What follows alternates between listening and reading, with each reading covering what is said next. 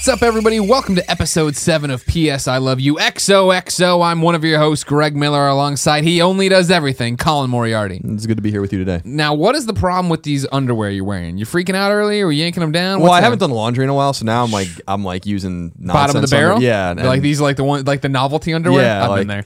The one they have like an elastic kind of strap, but like they're really loose boxers. So like you put your pants on and they just bunch up like around the crotch and the grundle. Right. And then you have to fix it, and then you kind of, I don't know, it's a whole thing and a whole mess. It's rigmarole, as they call it, I think. Yeah. Yeah, I don't like it. I'm wearing I'm wearing a shirt here that is also a tattoo I have, so it's a little redundant. Sure. But it looks good. Joan or die if you're listening at home. It's that shirt. Yeah. It's not your arm. It's like the actual drawing. Right. Yeah. Exactly. Yeah. Yeah. The carving. Right. Ben Franklin. Mm-hmm. He did it. Yeah, he did. Tell me more about it. About the thing? Yeah. It's about the colonies. It's the saying, if they're not assembled, they'd all die. It was like his rallying cry that they needed to work together, that they couldn't go out and try to. I was hoping something a little more funny, but I'm not going to do the tales on this. When we get down to big old, I have something for you later. When we get to big old Benny Franklin, I ain't going to throw no jokes around. Okay. The man who should have been our president. Oh, I didn't know you felt that way about him. Yeah. Anybody who can discover electricity, and actually anybody who can invent electricity, I'm pretty much a big fan of. Sure, he invented as you know. it. Well, that's what. But the nature invented electricity. But sure. God did. Well, God might have invented it as well. But I'll have something for you later on that we can play a little game. Okay, good. You know I love the games. Because there's something Ryan Clements fucked up. Ryan! At Plum Cider, that I'm really going to need you to help me out At with. Plum Cider, everybody tweet at him right now. Okay, we'll figure out what he did here in a little bit. Ladies and gentlemen, if you didn't know, this is PS I Love You, XOXO. It is Kind of Funny's PlayStation podcast. We come to you each and every Tuesday at 9 a.m. Pacific time. An hour early today. We're putting up an hour early this time to get around. We have a Tomb Raider embargo at 9 for a nice little video we have. So we're getting that out the door. So we're getting out of the Xbox games way. Oh. You know what? It's shots fired by Kind of Funny at its #1 PlayStation podcast. I can't believe it. If you didn't know, ladies and gentlemen, kindoffunny.com keeps the lights on. So go there. Subscribe to each one of our YouTube channels. Listen to the other podcasts. Rate them on iTunes. Share them with your friends. Go to kindoffunny.com/store. Buy some shirts. You can buy a PS I Love You shirt there. PS I Love You poster. Maybe there'll be another PlayStation event coming up soon where you can buy new PS I Love You shirts and posters. I wonder when that's going to happen. Wonder what that might be or where that would possibly be. But before we even get to that event on the horizon that may or not be coming one day in December in the early first weekend kind of experience in San Francisco. Wait. I still smell off everywhere. This is okay. So catch us up on this. And now I this. smell garlic. I think I am having a stroke. So earlier today, we're sitting at the kitchen table. We're working as we do. That's our Kind of Funny HQ out there. And you said, "I smell off. Something smells off." Is actually what you said. And everybody's like, "What the hell? What's wrong?" And then you're like, "No, off. It smells like bug spray. Yeah. Off the bug spray." Right. And none of us could smell it. Now it smells like garlic. I'm dying.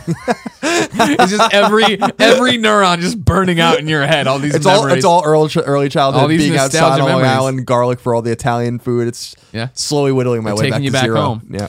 Before we get to any, no, it's fine. This is what the show's all about. Conversational. You know that. Before we get to anything else, I want to tell a couple things. Get it on your agenda. Some housekeeping for PS I Love You, XOXO. Number 1, if you didn't know, we have an AMA coming up Friday, November 6th, 1 p.m. Pacific time. You go to kindoffunny.com/AMA. You come, you ask, you can talk to Colin, myself, Tim, Nick, anything you want, blah, blah. That is leading into... You cannot talk to Kevin. No, Kevin doesn't get his own thread. He never will either. That is then leading into kindoffunny.com/extralife. November 7th, we're doing a 24-hour live charity stream for Extra Life, of course, benefiting the Children's Miracle Network. We'll be playing video games all day long on twitch.tv/kindoffunnygames. So go there, follow so you don't miss anything. November 7th at 8 a.m. Pacific time until November 8th at 8 a.m. Pacific time. And then also, here's something helpful that I hope gets to you in time, ladies and gentlemen. Every so often, we put up this podcast.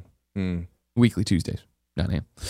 Except for this week when it's going up at 8 a.m. And every so often, I get a tweet or two that, hey, your podcast crashes my phone. Right, I've heard this that too. This doesn't happen to any other podcast. And we're always like, well, we're just the biggest podcast. There's a lot of data. There's so much information. As we said last week, Shuhei's giving you a sandwich full of news and you're putting it in your mouth. Right. Joey Noel, big time Kind of Funny fan, supporter who works on she's a mod everywhere, does everything for us. She's amazing. She has counteracted this problem by updating her iOS. Update your iOS on the phones. This apparently fixes the problem. If it doesn't, got to be current with that firmware. Everyone go to kindoffunny.com/forums and report there what else is happening. We're PlayStation fans. We're plenty familiar with firmware, and you should know that you have to update it at least twice a week. Right. Otherwise, what are you going to do? Haven't you ever used the Vita before? Haven't you? You haven't. Yeah. And that's why you haven't used it. And that's Except why for the 96% we sold to you guys. Yeah. We are responsible for the Vita selling anything at all. Yeah. I know that. Yeah. See, I was thinking about it recently, Greg. I was remarking about it, to myself and to you that I was remarking it to myself. I speak to myself. I'm well aware you do. I do speak to myself. I've heard you play Batman. Where I really do talk to myself, which is weird. And I've only been really cognizant of it recently, but ever since you started pointing it out to me, that I ask myself questions.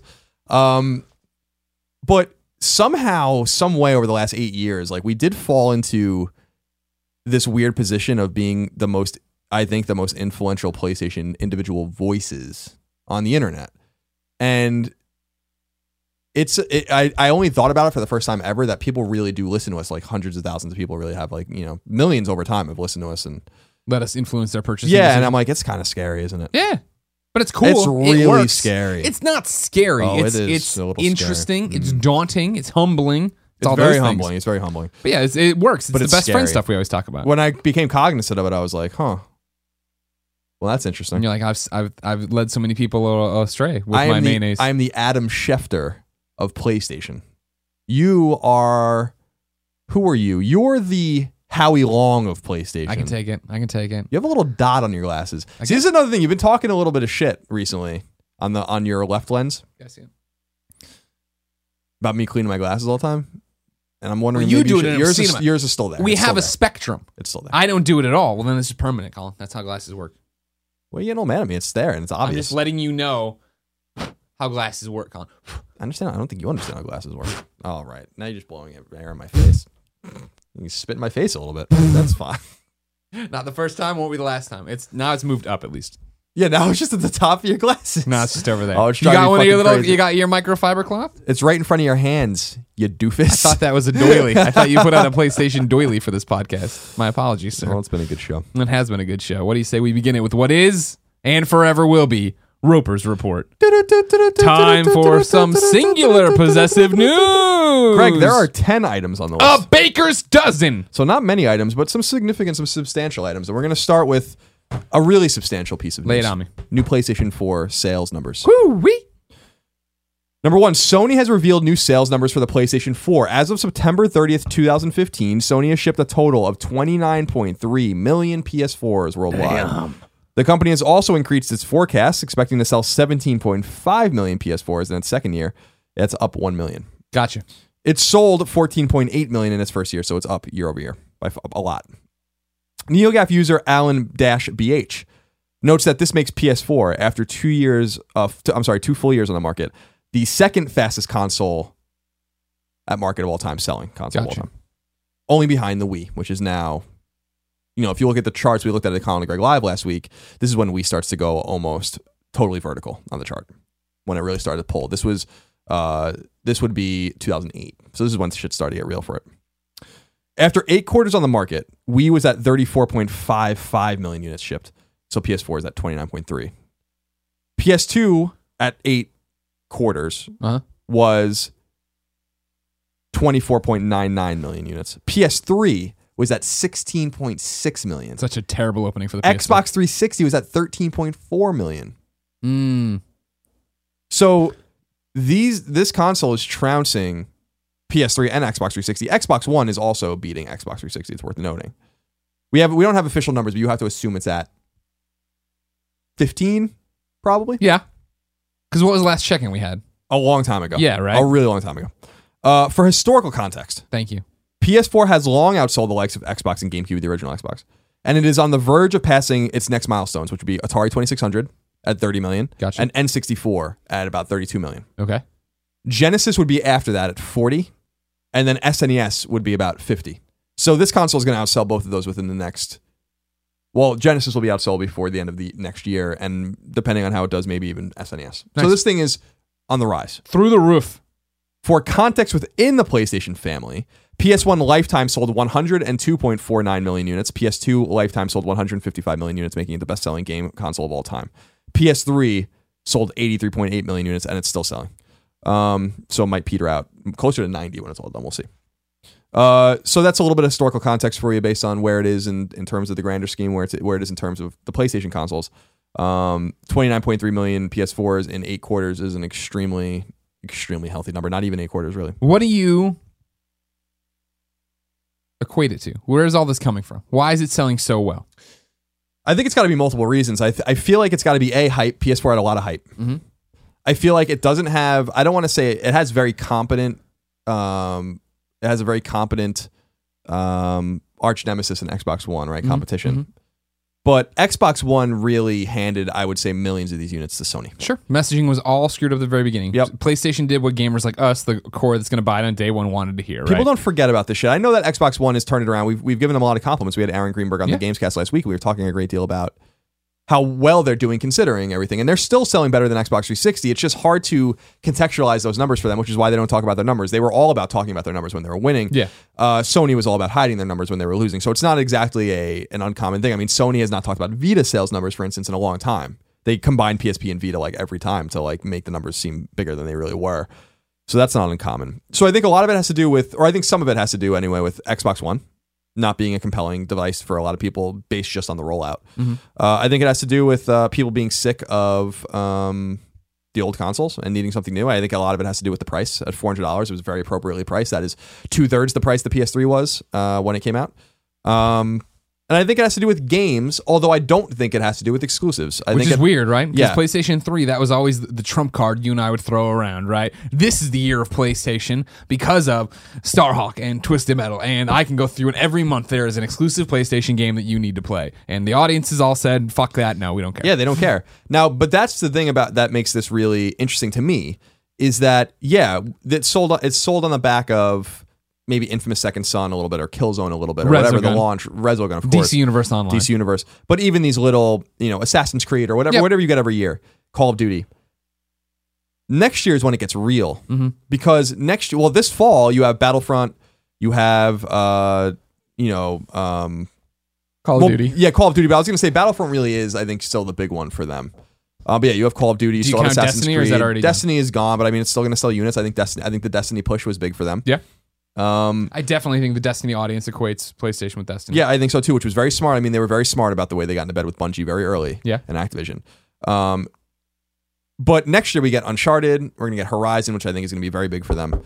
Persona 5. Persona 5 is going to come in. I think that's going to be I think that is going to sell PS4s to a niche audience that is still playing their games on PS3, because a lot of those games are still available on PS3. You still get your JRPGs over there. Even Zestiria was on PS3. So and that just came out. So they're still coming. The Last Guardian is going to be coming out. No Man's Sky is going to be coming out. PlayStation VR is going to be coming out, which requires PS4. So I think there's a lot of different ways for it to sell from first party perspective as well as a third party perspective. So I think the numbers are great, very strong. They're going to start to peter out. You guys can go look on NeoGAF for those guys over there are smart, and they've put together a lot of charts and interesting kind of things. They're fine for now. Eventually, I suspect it'll never catch Wii. It might catch Wii cumulatively, but because we petered out about 102. Or around there, 102 million or 101 million. So it's going to peter out probably higher than that if this sales trend continues. But my assumption is PS2 really took off, and that line is going to start going vertical soon. And so PS4 will probably fall behind that as well eventually, but not anytime soon. And there's no shame in falling behind Wii or PS2, because those were part of the zeitgeist. What this is telling me, Greg, is that PS4 is part of the zeitgeist. Yeah. And console gaming is alive and well. As MPD noted, the PS4 and Xbox One are still 60% ahead of month-over-month sales compared to Xbox 360 and PS3. So they're in good shape. They're in very good shape, and they're profitable. Sony's profitable. Yep. Barely, but they're profitable. Doesn't matter. It doesn't matter if you win by an inch or a mile, Colin. Well, it matters when you were losing billions of dollars. Well, yeah, but I'm saying about winning. Not losing. Right. Losing matters big time. It says a lot that, they've put a lot behind marketing. I'm sure they're still paying R&D costs for PS4 and a lot of other, unseen costs and just the cost of doing business. But it does say a lot about Sony that they're not, nothing in their portfolio seems to be as successful as PS4 or PlayStation. Because if everything was as successful as PlayStation, they would have shown a profit much higher than the very meager profit they showed. Sure. Interesting times ahead. I don't know, man. The uptick for next year is going to be interesting. We talk about like the spike PS2 saw. PS2 saw that spike, right? Because of a Grand Theft Auto, because of Metal Gear, because of these things that came around and were amazing. But like, there's amazing experiences on tap. What is Uncharted 4 going to do next year? Also, the other thing we forgot to mention was the price drop. This console sold almost 30 million units with no price drop. Right. None. Now, there was a de facto Japanese price drop at some point that was implemented, but fewer than 3 million of the PS3s, of the 29.3 million PS4s, I'm sorry, so let me reiterate. fewer than 3 million of the PS4s sold out of the cumulative 29.3 million PS4s sold were from Japan, which means that the number is negligible. They did this at $400 or whatever cost it is overseas in countries that I don't even know if they exist. Where they use mini euros and Canadian maple leaves. I don't know.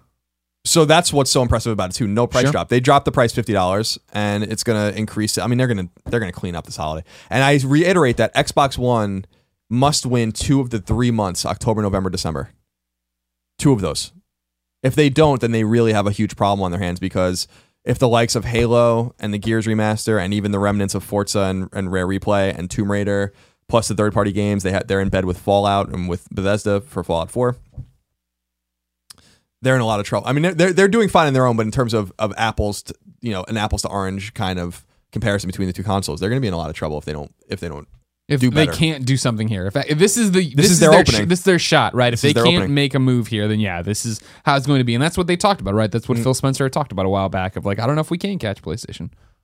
It's good that they say that. I still think they can, but it's going to take a Herculean effort. The thing about catching them, though, is like you always bring it up, right? That eventually the PS3 outsold 360. But if you were to go around and ask people who don't listen to this podcast religiously, they would always be like, "Oh, Xbox." The Xbox won the mind share. They won the battle of words. You know what I mean? And that sometimes matters. And that's the thing right now is, maybe Xbox One does catch up one day, but they're never going to celebrate the fact that there's a tie or that 8 years from now they pulled ahead. You know what I mean? Like right now is what you're talking about. Right now is the console war. The one thing I'm disappointed in, what I really appreciate about Nintendo is that no matter how well they're doing or how poorly they're doing, they release their numbers to a fucking unit sold, whether it's hardware or software. They do it every quarter. We know exactly how their games are selling. Yeah. And I really respect that, because the Wii U is fucking getting destroyed. I mean, the Wii U is barely at 11 million units. 11 million. That's awful. It's fucking awful. That's fewer than the Dreamcast.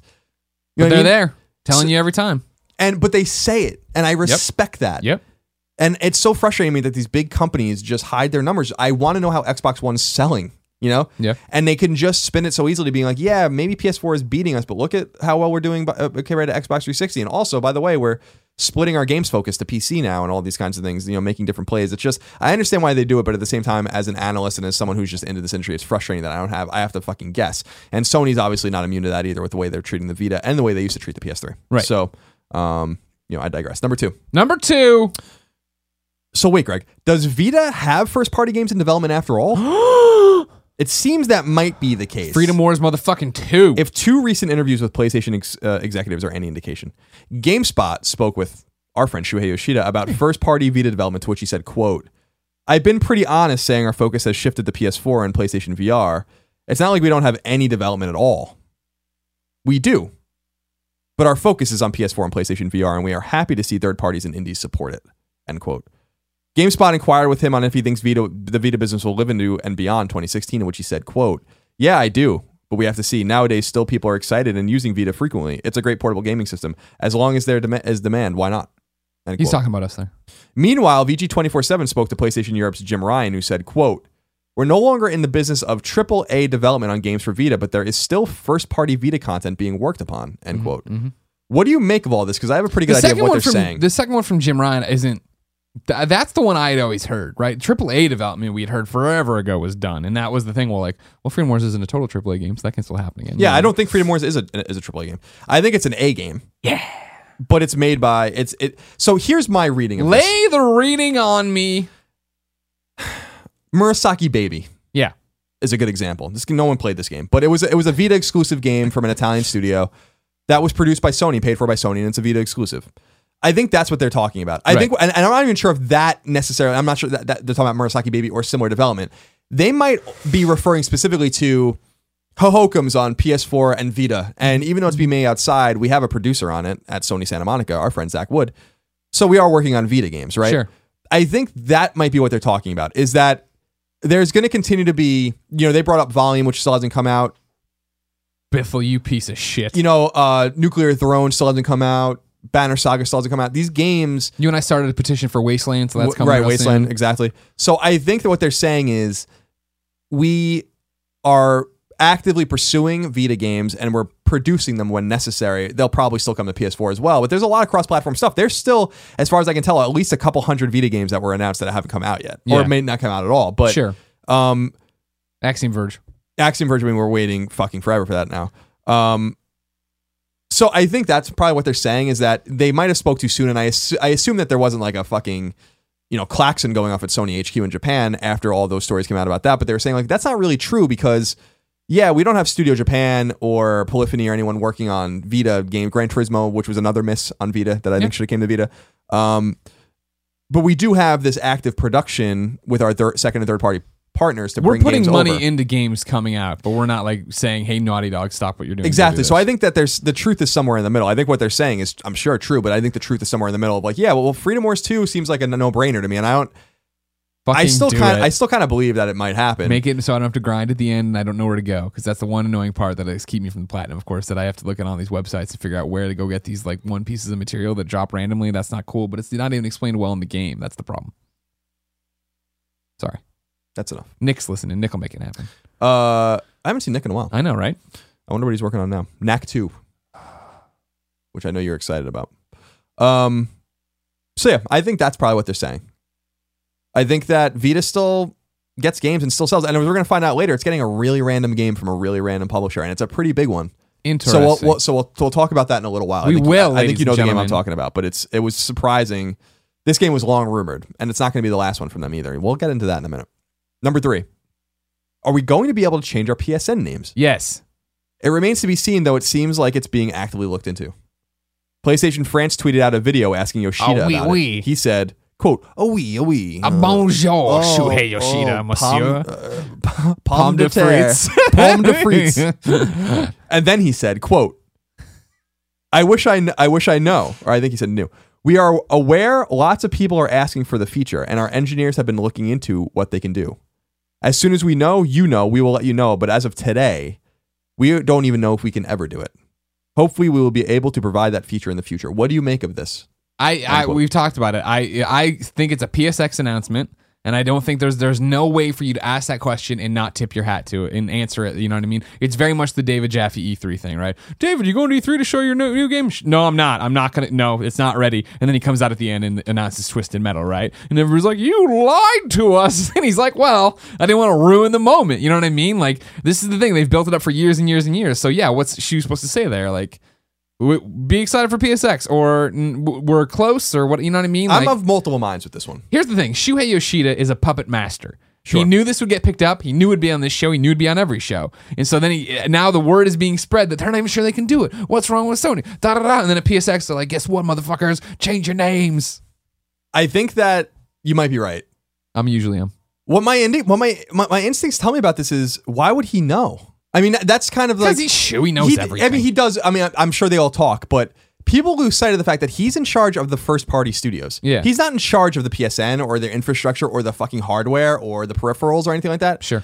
So this conflicts, obviously. Some people are asking, like, we talk about our friend Tidix, who may or may not be telling the truth about anything he says. I have no idea. Yeah. But he's the one who indicated online that this is happening at PSX. And whether or not that's true or not, what's something we want to happen, I just don't understand why we assume, and we're guilty of it too, because we ask him all sorts of questions that he has nothing to do with. But we have to keep in mind that Shuhei doesn't know everything that's going on, or isn't up to date with the developments of everything that's going on at Sony, because he's worrying about his own shit. I like to imagine every day he's briefed, like the president, on what's happening in all forms of PlayStation. They sit him down and they explain all this stuff. And they go to the situation room. Here's one I have for you. Okay. Mr. Moriarty. Remember, ladies and gentlemen, you need to be part of the show. To be part of the show, you write in to kindoffunny.com/PSQ, unless you're some kind of industry insider who wants to remain hip-hop anonymous, like Keep Me Anon wrote in and said, "Hey, Colin and Greg. I'm a software engineer in the industry who likes to keep up on what the community is saying for a variety of reasons. One of the most common things I hear about from your podcast is PlayStation Network IDs needing to be able to change them. I'd like to propose that you and your audience ask for something different. PSN ID aliases. These can be stored independently of the PSN IDs and then be used to reference the original user ID for whatever insanity Sony has going on in the background in their database. This would basically take the place of your PSN ID pretty much everywhere.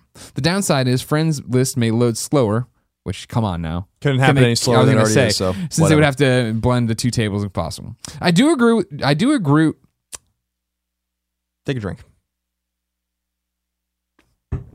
That was a fucking awful swallow, even worse than usual. I do agree with Shu that there could be some difficulty on the back end for resolving this age-old problem that has plagued the platform. It's a mistake made by someone who has very little experience with databases and didn't have the foresight to realize that PSN IDs shouldn't be used as account identifiers. It's a very old problem. Since they are now charging for the PSN, this is a burden they should solve sooner rather than later. Yeah, so what I've talked to people about this and gotten some feedback about this too from various sources. The problem is what he's saying, that right. the unifying, as far as I understand, and I'm not a technical person, so I'm not going to use the right verbiage. We both heard the same thing, but like the idea is like you're registered as your name. Right. Your name is that. Whereas on Steam, where you can change your name, you're registered as 001 whatever. Right, exactly. Like some sort of digital, or not digital, but digit-based. Fingerprint. Right, exactly. Like numbers or whatever. Things that don't get used outwardly. So if it's like, if there's in the PSN database, if it says, Game Over Greggy / trophies, Game Over Greggy / library, Game Over Greggy / leaderboards, Game Over Greggy / save data. Yeah. I mean, this is all the shit that they have to deal with.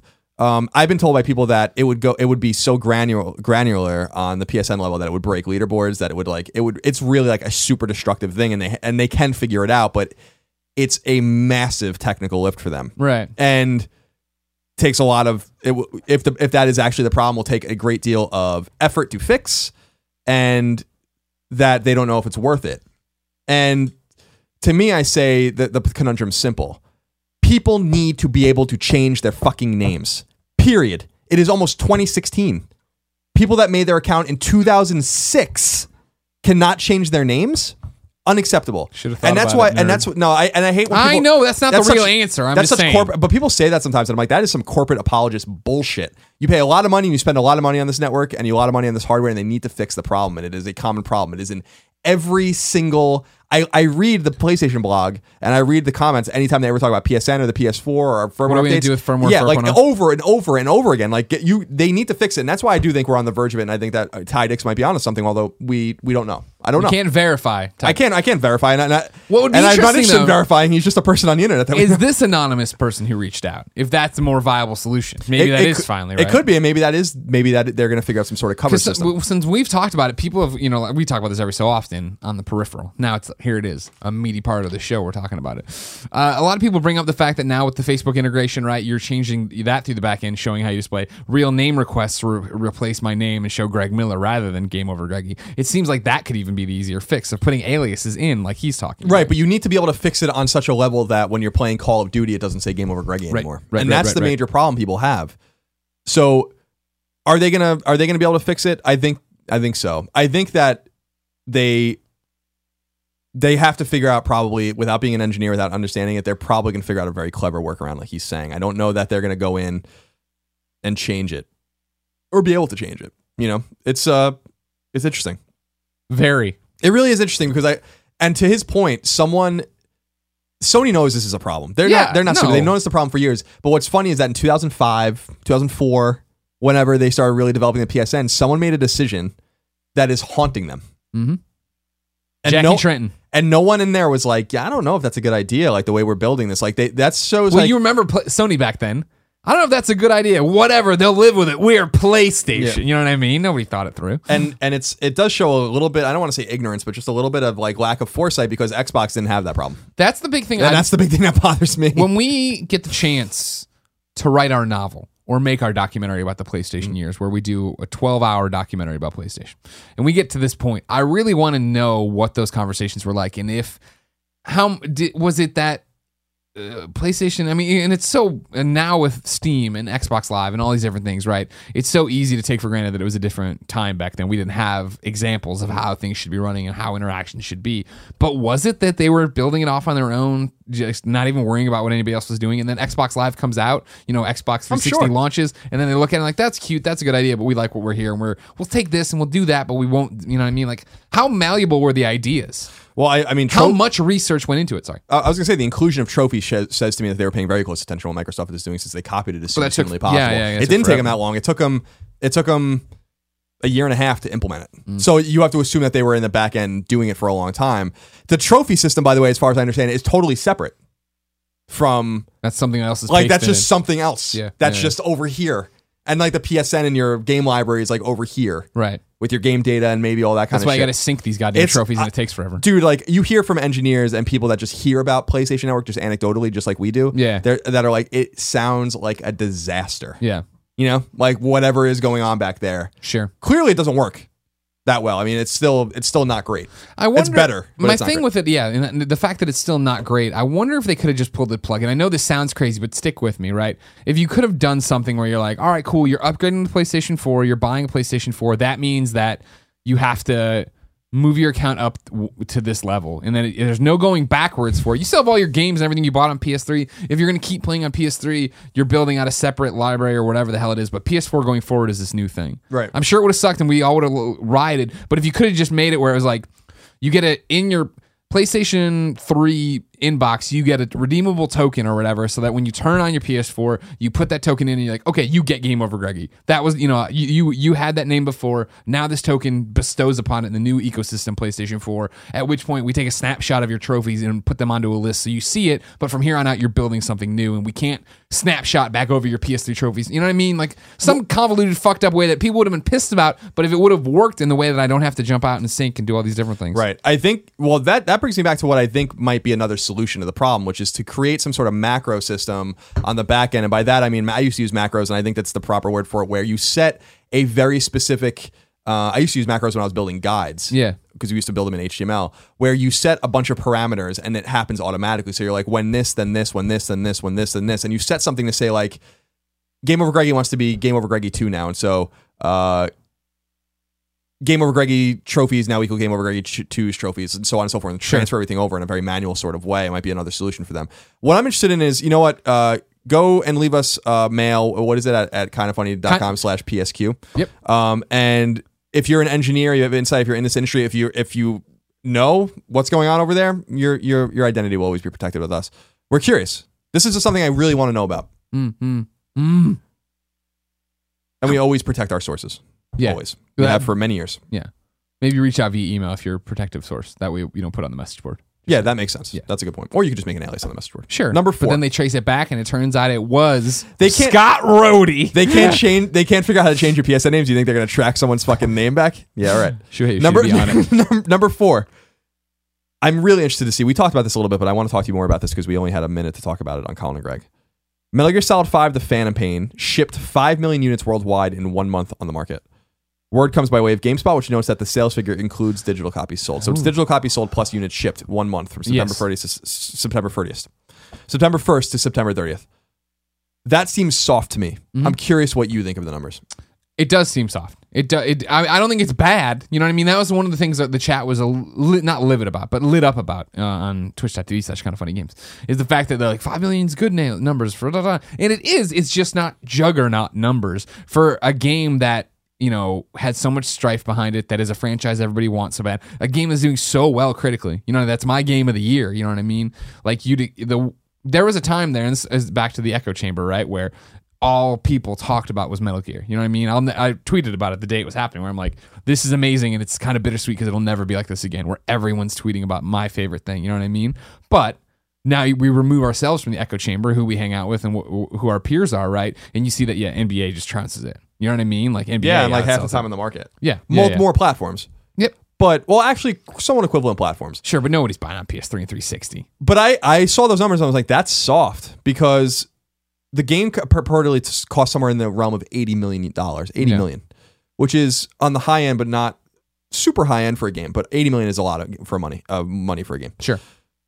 Plus marketing, 20, 30 million. Yeah. The game's nowhere near being profitable, not even close. So what I was saying, first of all, on Colin and Greg was, this is concerning to me from Konami's standpoint, who's now going to point to this and be like, look, we're making the right call. Yeah, like everyone wants to make fun of us for leaving console games and going pachinko machines and da. But look, this is our biggest franchise from the biggest name that you guys all love so much, apparently. But look, nothing. You know what I mean? Yeah, like I'm just doing the math right now. You do the math, Colin. Like assuming that. Let's see, this is, I hate this fucking calculator. It's 3 zeros, 6 zeros. So assuming they got every dollar back. Yeah. 5 million units would be about, it says here, $300 million.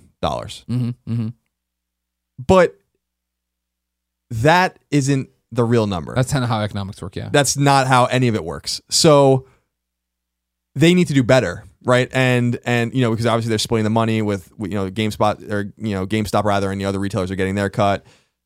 Everyone else is getting their cut. Everyone. And then it trickles down to the people you have to pay. You have royalties to pay. You have the shipping to pay, the printing of the disc, your external QA, your mock reviews, and your fucking focus testing. I mean, there's a million different things you have to pay. Then you get your money back. And when I look at this, I'm like, shit, like they'll probably break even or make a profit eventually. But this is proving the point, because if this game can't sell at $80 million budget, then why would they indicate that if they spent 40 or 50 million on a good Castlevania game they would make their money back either? So that was my first thing I thought about, was like, the numbers are soft and that's bad for Konami's IP. Yeah. Then I was thinking even more about, you were talking about Juggernaut numbers. Let's talk about Juggernaut numbers. Let's do it. Call of Duty is going to do Juggernaut numbers. Although I think it's going to be softer this year. Although some people are indicating that they don't think that's what going to be the case. What do you think Juggernaut for Call of Duty? What do you think it's going to be? In a little bit soft. Well, I mean, what have previous Call of Duty? Soft is 15 million. I would say not soft is closer to 20. Okay. Battlefront's going to do 13 million. That's what EA thinks is going to be. So those are Juggernaut numbers. Fallout 4 will sell 5 million units in a week. I mean, in my mind, I can't see how that game's not going to fucking trounce Metal Gear. Now, and I'm with you. I believe you, but now this makes me a little bit worried about it. You know what I mean? Because is it back to the echo chamber? Everyone we know is fucking going crazy about Metal Gear, or I'm sorry, Fallout. I'd pick a brick out of this castle wall and knock myself out just so I could wake up and play Fallout 4. You know what I mean? But what does that mean in terms of? Because that's how I was about Metal Gear. That's how other people were about Metal Gear. Yeah, Don't get me wrong. I think Fallout is a bigger name for. I think Metal Gear for the longest time has been, hey, here's this niche game, Metal Gear. I know people who love it, But then I was so excited about Metal Gear Solid 5 that everyone was playing it and loving it. But what does that mean for Fallout? Yeah, it's possible. Maybe I'm being very bullish. Maybe it'll take a few weeks for Fallout 4 to sell more than Metal Gear, but it's going to happen. Mm-hmm. And I mean, I'm confident in that. Sure. I'm not arguing. Remember, Fallout 3 shipped somewhere almost to 5 million by the end of 2008 after 2 months on the market, in which Fallout was not a name at that point. No, it wasn't at all. Now, New Vegas made it a little bit more of a name or just kept it current. Remember that they dropped Fallout 4 out of fucking nowhere, like the nuclear bombs China dropped on the United States in 2077. And so it wasn't drawn out and teased. People were immediately excited. This is why Bethesda's move was brilliant, and this is why more companies are going to do this. And this is what I was saying before Fallout was even announced, although it was clear it was going to be announced. This is the way you do it. This is the fucking way you do it. And so we're going to see how it all peters out in sales. I mean, Fallout 4 is going to fucking murder. I agree. I mean, I have no doubt about it, especially on PC, which is where I don't think Metal Gear did delivered. Strong. Yeah. Also, let's not forget that Ground Zeroes didn't placate or satiate the gamer, but drew it out and teased you a little bit. So this was a years-long fucking process, right? Right. Fallout 4 is going to just come out of nowhere and just knock people out. You were sick of hearing about Metal Gear almost to a point where by the time you got I definitely was. I mean, I definitely was. And what I liked about with Bethesda was, like, as far as I can tell, I don't even think anyone went hands-on with it. Like, I don't even remember there being a preview cycle at all. Yeah. Now, there might have been, but I don't remember that. Even Grand Theft Auto 5 had fucking preview cycles where I did one of them. Yeah. Where I was in New York and played it, yeah. And where we didn't have to really do that. Or we shouldn't say we love to do it, but Rockstar didn't have to do that. Yeah. And I'm not even sure why they did. But Bethesda doesn't seem like they were just like, here's the game, here's what it looks like, here are 7 awesome videos that tease special, and then here's the game. So I think they're going to benefit from that. So going back to the original question, what do I think is soft? I don't know. I think it's by a game-by-game basis, but when you have juggernauts coming out around you, Halo 5 is going to be a juggernaut, although I don't know how well it's doing. They haven't announced numbers yet, so I'm interested to see if they do. How did that do? Battlefront, how is that going to do? Call of Duty, how's that going to do? Fallout 4, how's that going to do? Metal Gear is not going to... I think Metal Gear is going to benefit from a slow, long burn. Yeah. But I think that in the immediate vicinity of it, it was really smart to come out in September, because if it came out closer to now, it would have really gotten it. I think it would have really been in actual trouble. The competition is so heated right now. Right. Between like-minded games and then games that also are very big. Right? Yeah. And if you want an open world, you're going to go to Metal Gear or Fallout. And if you want a shooter, you're going to go to Halo or Call of Duty or Battlefront. Yeah. So there's just... It's a mess. I can't wait to see how it all turns out. But I looked at those numbers. I thought they were soft. But you're right.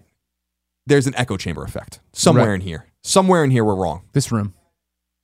We're wrong in here every day. And every Tuesday for you. Number 5. Upcoming Mirror's Edge sequel, Mirror's Edge Catalyst, has been delayed. Here's what the game's producer, Sarah Jansen, said in a statement. This is a long one, so stick with me. Quote, "Years ago, we set out on an ambitious vision for Mirror's Edge Catalyst," trademark. Oh, okay, good. Thank you for telling me. I was going to steal it. "Achieving that vision and delivering the best possible experience is equally inspiring and challenging, and it takes time. We set out to create a vast city to explore, full of stunning vistas, majestic skyscrapers, and mysterious tunnels."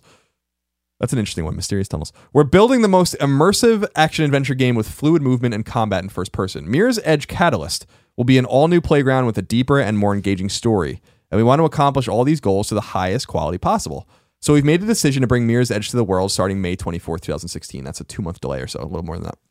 We will use these few extra months to make sure that when you step into the massive city of glass and experience the rise of faith, it's as entertaining, impressive, and memorable as it can be. Mirror's Edge Catalyst has received an incredible response from fans around the world over the past months. You've been eager to see the return of faith in the unique style and gameplay that only Mirror's Edge can create. Witnessing your positive reactions has been an amazing motivation for me and the rest of our passionate team at DICE. Thank you again for your patience and support. Keep the faith." End quote. Lord, you gotta keep the faith. This is not a game that I'm like burning to play. Although, no, we talked about it. Yeah, although I'm interested and I will play it. Because I really love the presentation of the original Mirror's Edge, although I think the gameplay left much to be desired. Yep. That's what I hope they fix. That was the whole thing. Yeah. I picked it up. I'm like, oh, I love this setting. I love this idea. Oh, it's not that much fun to do this free running. I'm not willing to put in the learning curve to get to the good part. And then guns and stuff came around. Like, all right, no. And so yeah, and then you play something like Dying Light, right, where you're like running and having a great time. Like, I hope they fucking apply this kind of parkour to the game. Real talk, I'm not so sure this is going to be a game that's going to do very well. No, like I guarantee it will not do well. And I'm not sure why they're making it. Like, because I think it's EA's thing where they're trying to go to what players want. And I appreciate that, but I really do appreciate that they are listening. I mean, when we talked to Peter Moore at E3, it really seemed like they had their ear down and they were, and they're. Is it good for gamers? They kept asking. Yeah, and because and I love that he said to us, and I really appreciated this. This was such an honest response of saying like, we make, and I'm just paraphrasing, but like hand over fucking fist money. He didn't say fucking fist. And Madden and all these things, like we can afford to take losses. Yeah, and he cited Yarny and stuff, but I think this is in that same camp, right? Where they've heard for years from the hardcore gamer who supports them or should support them or whatever. They want this, they want this, they want this. And they're like, you know what? Fine, here it is. Are you going to support it? Yeah, exactly. And that'll be the backlash, not the backlash, but I mean, that'll be the comment afterwards, right? If it underperforms, they're going to be like, we listened to what you guys wanted. Like, we're not the most evil company in the world, see, but you didn't support us, so why would we go down this road? I want to know how Mirror's Edge sold, like the original one. Like, what indicates to them that this is chatter? I mean, you hope it's similar to what we've talked about. No, stick with me, all right? Because I'm talking on a smaller scale, shorter timeline. You hope it's on the scale of what we talk about with Persona and what I think is going to happen with Fallout. But like, remember that like Persona's been around forever, right?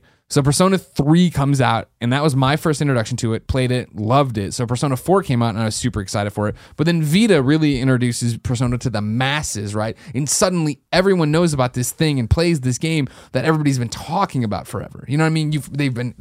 They've heard of this franchise forever. And so now the real one where it's set to explode is Persona 5. Because now you have all these good vibes, all these people who've been telling you Persona 4 is the best game on PlayStation Vita, one of the best PS2 games, right? On top of PS3 or Persona 3.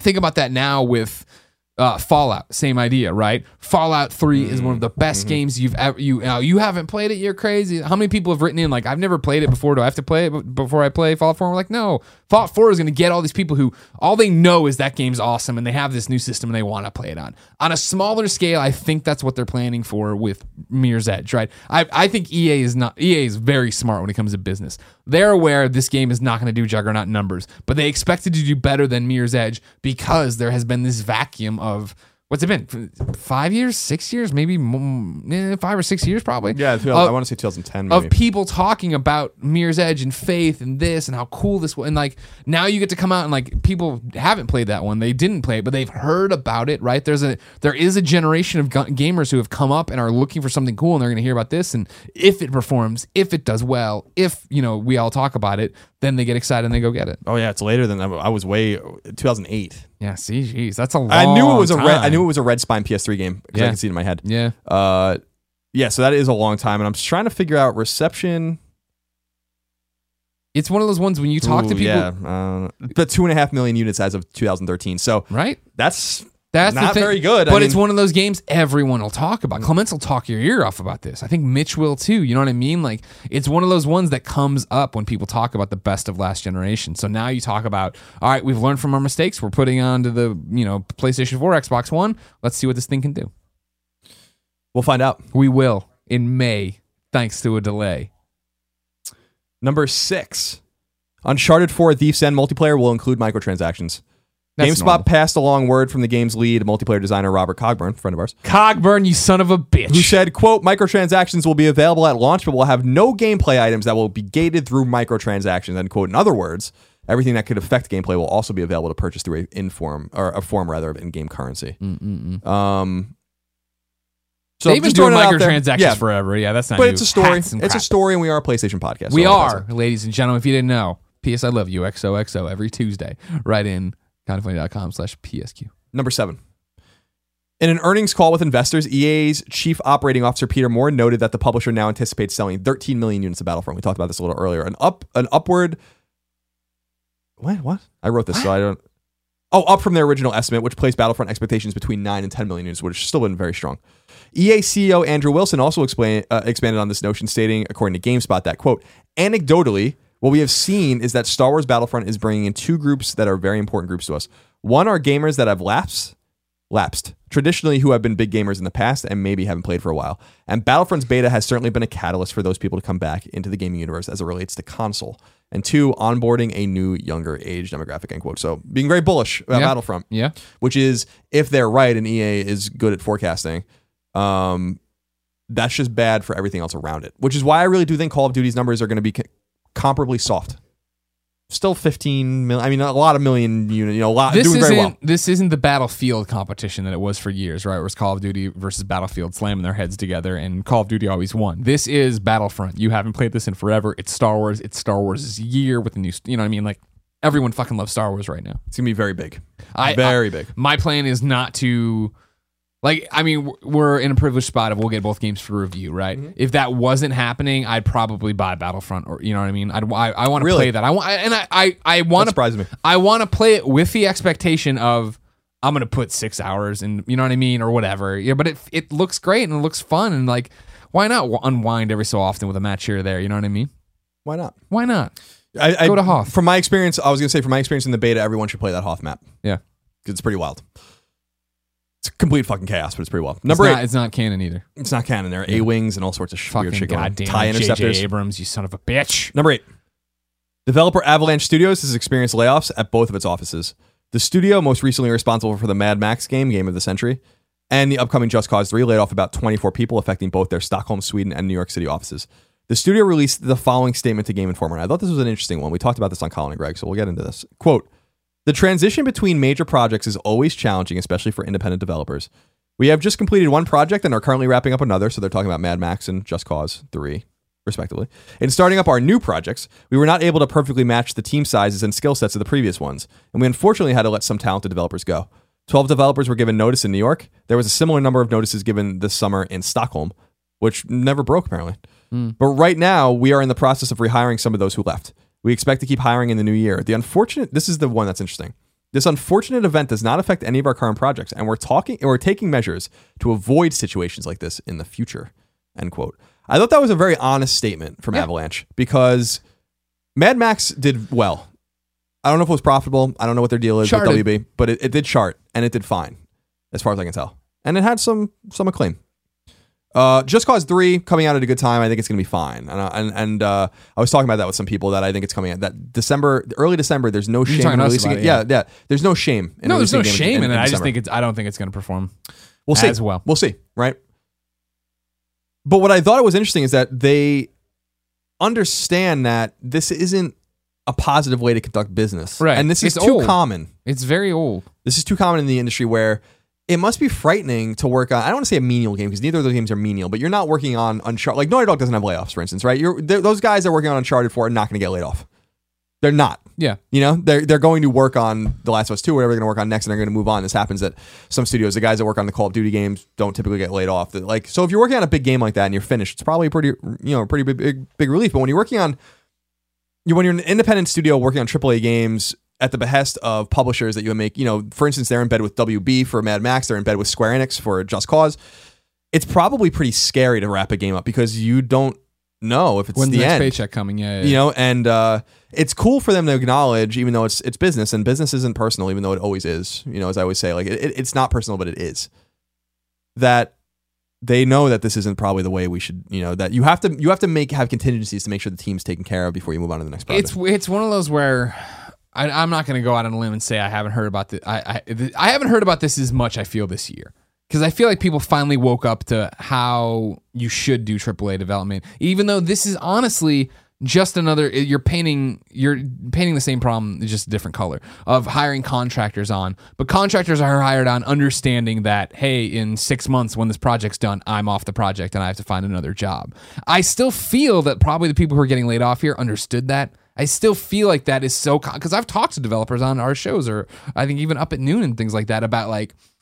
I worry about the chilling effect these stories have on people wanting to get into the games industry because it doesn't look viable. When in reality, it's just how the job goes. That you work on this project forever. There's a giant ramp where they hire more of your friends. Then people start get laid off, which is really just released. Really, their contract's not renewed, and then they're back out into the workforce to try to find jobs to go animate on, to go do whatever. It's also worth noting for us to be balanced that Avalanche Studios, according to Wikipedia, employs about 250 people. Yeah. So it's sad when anyone gets laid off, but 24 of 250 is not everyone. Yeah. It might be people lowest on the totem pole, whatever it might be, just redundancies. But nonetheless, it sucks, and we wish our very best. Of course. Affected. Number 9, I'm excited about this one. Developer Red Barrels has officially revealed its new horror game, Outlast 2. Oh. A follow-up to 2013's indie hit Outlast, which is one of my very favorite games when the PS4 came out. One of those early games that were really fucking good. A trailer exists for the game that you can watch. In a statement to IGN, Red Barrel said, quote, "No conflict is ever black and white, but once the dust is settled, the victors get to decide who is right and who is wrong, who is good and who is evil. Human nature pushes us to extremes of violence and depravity, which we then justify by divine inspiration and a promise of paradise to come. Horror arises from desperation and blind faith. Outlast 2 will test your faith, pushing players to a place where going mad is the only sane thing to do.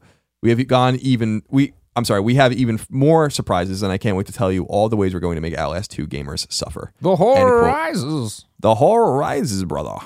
I'm excited. I like Outlast a lot. I think the mechanic of battery preservation and using the camera to see and like find and capture things as if you're being a journalist, I thought was like really clever. You didn't have to play the game like that. You did have to use the camera to see. Sure. But you didn't have to like find things and stuff, but you could, and you get trophies that way, and get more story. But I really thought that game was fucking awesome. Yeah. I really like that game a lot. I'm glad Red Barrels is succeeding in doing a sequel. Good luck to them. Go get them. 2016, I think. Fall 2016 is when I'll be right. Halloweenish. This is a short one, but this is one I was referring to earlier with Vita. Number 10. Civilization Revolution 2 Plus, which is exclusive to Vita. Yeah. Has been revealed and is coming to the handheld on December 3rd. Now, the trophies had leaked a while ago. It's interesting to see 2K get on the Vita so late. We figure they probably were, counting on that Ken Levine BioShock game that had been teased forever ago. He was so excited about it, and everything fell apart. He was excited about it. I heard development was 98% done. I know, those sons of bitches. This little guy we're excited about. So that's awesome, and apparently they might be doing an XCOM as well. Where did you hear the XCOM news? So that's fucking awesome. I didn't hear the XCOM thing. I knew about Civ. I'm like, all right, cool, I'll play it. Why is my internet going so slow?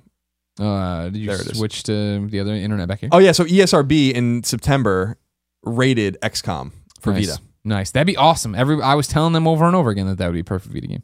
So it seems like 2K is getting on, and let's I'm talking to my Vita owners out there. Let's support them. Buy the fucking game. Buy Civilization. You know it's going to be great. Let's buy it. Let's support them. Let's show these publishers that we really want games on this thing, even if a lot of people don't have the handheld. It's all in our hands. There's 11, 12 million of us, whatever, that are really pushing this thing forward and making it viable. So let's continue to do that if we can. Let's do it, guys. That's it for the news. Colin. Yes. This Civilization game sounds dynamite based on the fact that it's a Civilization game and it's on the Vita. That's all I need to know. XCOM sounds better, but I'll wait. Well, CivRev is good stuff. I know, but it's not XCOM good. XCOM's really good, Colin. Well, we'll see. You never played a Civilization game in your life, so. I know. I played a little bit of that one time when we had to worry about Game of the Year. And then the other CivRev. Anyways, if I wanted to know what things were out right now in the mom and grop shops, where do I go? You go to the PlayStation blog. And you know what I'm remembering, by the way? You know what I'm remembering, by the way? That's not where you really go. You go to us, but your previous life. But I don't. I think I might have forgotten something insignificant, and I'm wondering when it was posted. So hold on just a minute. Be patient with me for just a second. I'll talk to the group. Hey guys, it's me again, Greg. Where I've been talking to you for a while. it? Remember, AMAs are Friday, November 6th, 1 p.m., kindafunny.com/forums. And Extra Life is this Saturday, November 7th, 8 a.m. to 8 a.m., 24 hours of gaming with us, kindafunny.com/extra life. Go there. Donate to us. It's all on twitch.tv/kindafunnygames, but go there, donate some money for sick kids. It's really great. And also, if this podcast crashes your iPhone, which it probably would have done by now, update your iOS because Joey Noel says it'll fix it. And if it doesn't fix it, tell Joey Noel because I don't know. Yeah, I forgot one significant thing, by the way. So we're going back to the Roper's report. Episode 7. The wheels are finally off the bus, everybody. Well, I forgot about this because it was buried underneath some other shit. Anyway, no excuses. Shocker. PlayStation Plus lineup for November. Oh. Number 11. What's that tomorrow? The PlayStation Plus lineup. So by the time you're listening to this, you should be able to get these games for free. Good point. On PS4, you'll be able to get The Walking Dead Season 2 for free. You'll be able to get Magicka 2 for free. And you'll be able to get Dragonfin Soup for free. You were excited about that Dragonfin one. Soup looks like a really cool RPG, and it's also coming out at the same time that it will be free. Gotcha. If you have a PS3 and you have PlayStation Plus, you'll be able to get Mass Effect 2 for free. Nice. You'll be able to get Beyond Good and Evil HD for free. And you'll be able to get Dragonfin Soup for free when it becomes available for PS3. Gotcha. If you have a Vita, you'll be able to get Dragonfin Soup for free. It'll be available day and date. And Invisimals for free. Oh, right. Invisimals. Oh, fuck yeah. Which I know you like. Now, tell me more about Dragonfin Soup. What is the art style? What's going on? Well, Where am I? Am I in the magical elves age, or am I in modern day Europe, or am I here? Well, I'm going to read it. I'm going to read you about it. Please read about it for me. This is called an Ash Monif from Grimm Brothers, who is the developer. He says, Dragonfin Soup is a tactical action RPG with roguelike elements set in a twisted, tongue-in-cheek fairy tale world. Okay. Inspired by those ingredients, the game features a 2D top-down camera and fluid turn-based movement that allows you to set the pace. Dragonfin Soup seamlessly blends genres to create a fresh experience, half story-driven tactical RPG and half high-stakes roguelike, with a pinch of crass humor and a heaping helping of murder and madness set in procedurally generated fantasy world. So I played it at PSX last year. It's been in development for a long time, and it's fun. It's reminding some people in the comments of Rainbow Moon. And by the way, Rainbow Sky is still in development, still coming, which is the sequel. But there's interesting stuff about it. I'll read it to you. Please do. Meet Red Robin, a charming, raging alcoholic bounty hunter who would rather get into a bar fight than deliver baked goods. Players must take up Robin's blades and set out across Asura, a lushly colorful fantasy world that sits on the back of an enormous space turtle, on a journey to discover the secrets of our bloody past. Warning, this game is not for the casual player and can be highly addictive. We really went overboard with Dragonfin Soup and threw in everything we found fun. So here's the bullet points. Lay it on me. Super fluid turn-based tactical combat. Raging alcoholic bounty hunter heroine, and I think you drink and she fights better. Nice. When you drink. There's a trophy for that. Traces of Dark Majesty from the original Grimm Tales. New procedurally generated world each time you play. Mercenaries for hire and awesome pets to collect. Over 60 hours of gameplay in story, survival, and labyrinth modes. Gorgeous 2D world, all created by award-winning artist Randus Albion. So that's what it is. Nice. That sounds cool. Now back to the list of games. Back to the list of games from the co-founders of Kinda Funny, PlayStation 4, 3, 1. Here's where Ryan Clements fucked up. You fucking because idiot. he says he did have a note in here somewhere, I think. I want to give him credit for the note. For his fuck up? Let's see. He did say it. I could have sworn he said it. Kind of funny. Maybe not. Somewhere along because of his travel schedule. Saturday. I feel like it might have been removed, or am I just not seeing it? I could have sworn that. Oh no, you know what? It might be in the comments, so let's check that out. Yeah. He says, hi, everyone. The simplified format for this week is temporary due to my international travel schedule. Thanks for your patience. So he was probably in Paris. But because of this, we do not have funny or interesting write-ups for all the games. And this is where you're going to come in. Ryan, you piece of trash, man. Can't you just... You're going to tell me what these games are about. You got it. Number 1 is Air Conflicts Pacific Carriers PlayStation 4 Edition. This will be available on PS4 digitally and at retail. Greg, right. What is it? There are a lost fleet of aircraft carriers in the Pacific Ocean. And your job as Jet Brody Jr. is to fly your plane above them, land on them, give the new coordinates to the captain, and then take off. But various weather conditions make these landings a rough ride. Very good. Arcade Archives Iki will be available on PS4 digitally. Iki's the smallest elf in his village of elves. What's he to do when a foot comes in? Find out. Barbie and her sister's puppy rescue comes to PlayStation 3 at retail. When Mittens the puppy gets run over, only Barbie and her band of misfit elves can save the day. Call of Duty Black Ops 3 comes to PS4 and PS3, digital and retail. It's out on the 6th. So hey, this guy's like a robot or something, and he's going to shoot things. Look at this ugly PS4. Dragonfin Soup is PS4 and Vita, PS3 later, digital only. We just talked about that. So you don't Drink and Kill. Mm-hmm. Drink and Kill. Evolve Ultimate Edition. You don't have to talk about this. PS4 at retail. Indivisible Prototype Beta, PS4 digital. Indivisible Prototype. Roger McAnoy has never been good at long division, but when the teacher turns out to be a cyborg, let's just say it takes two to split the atom. You have to do this one. PS4 and PS3 retail, the Jackbox Party Pack. Lords of the Fallen Complete Edition, PS4 Lords of the retail. Fallen. Need for Speed comes out of nowhere. PS4 digital and retail. Like a brand new one? Yeah. Jesus. No, I'm interested in what you think this one is. Norn 9 VAR Commons comes to Vita, digital and retail. This is a tap-touch memory game, like Simon says. Okay. Poncho comes to PS4, digital. Is it raining in your house? Buy Poncho. Shovel Knight's coming to PS4 at retail. Oh, wow. Snoopy's Grand Adventure comes to PS4, digital and retail. When Charlie Brown's killed and a vicious murdering badger comes to town, Snoopy's got to figure out how to mortgage the doghouse and murder Woodstock.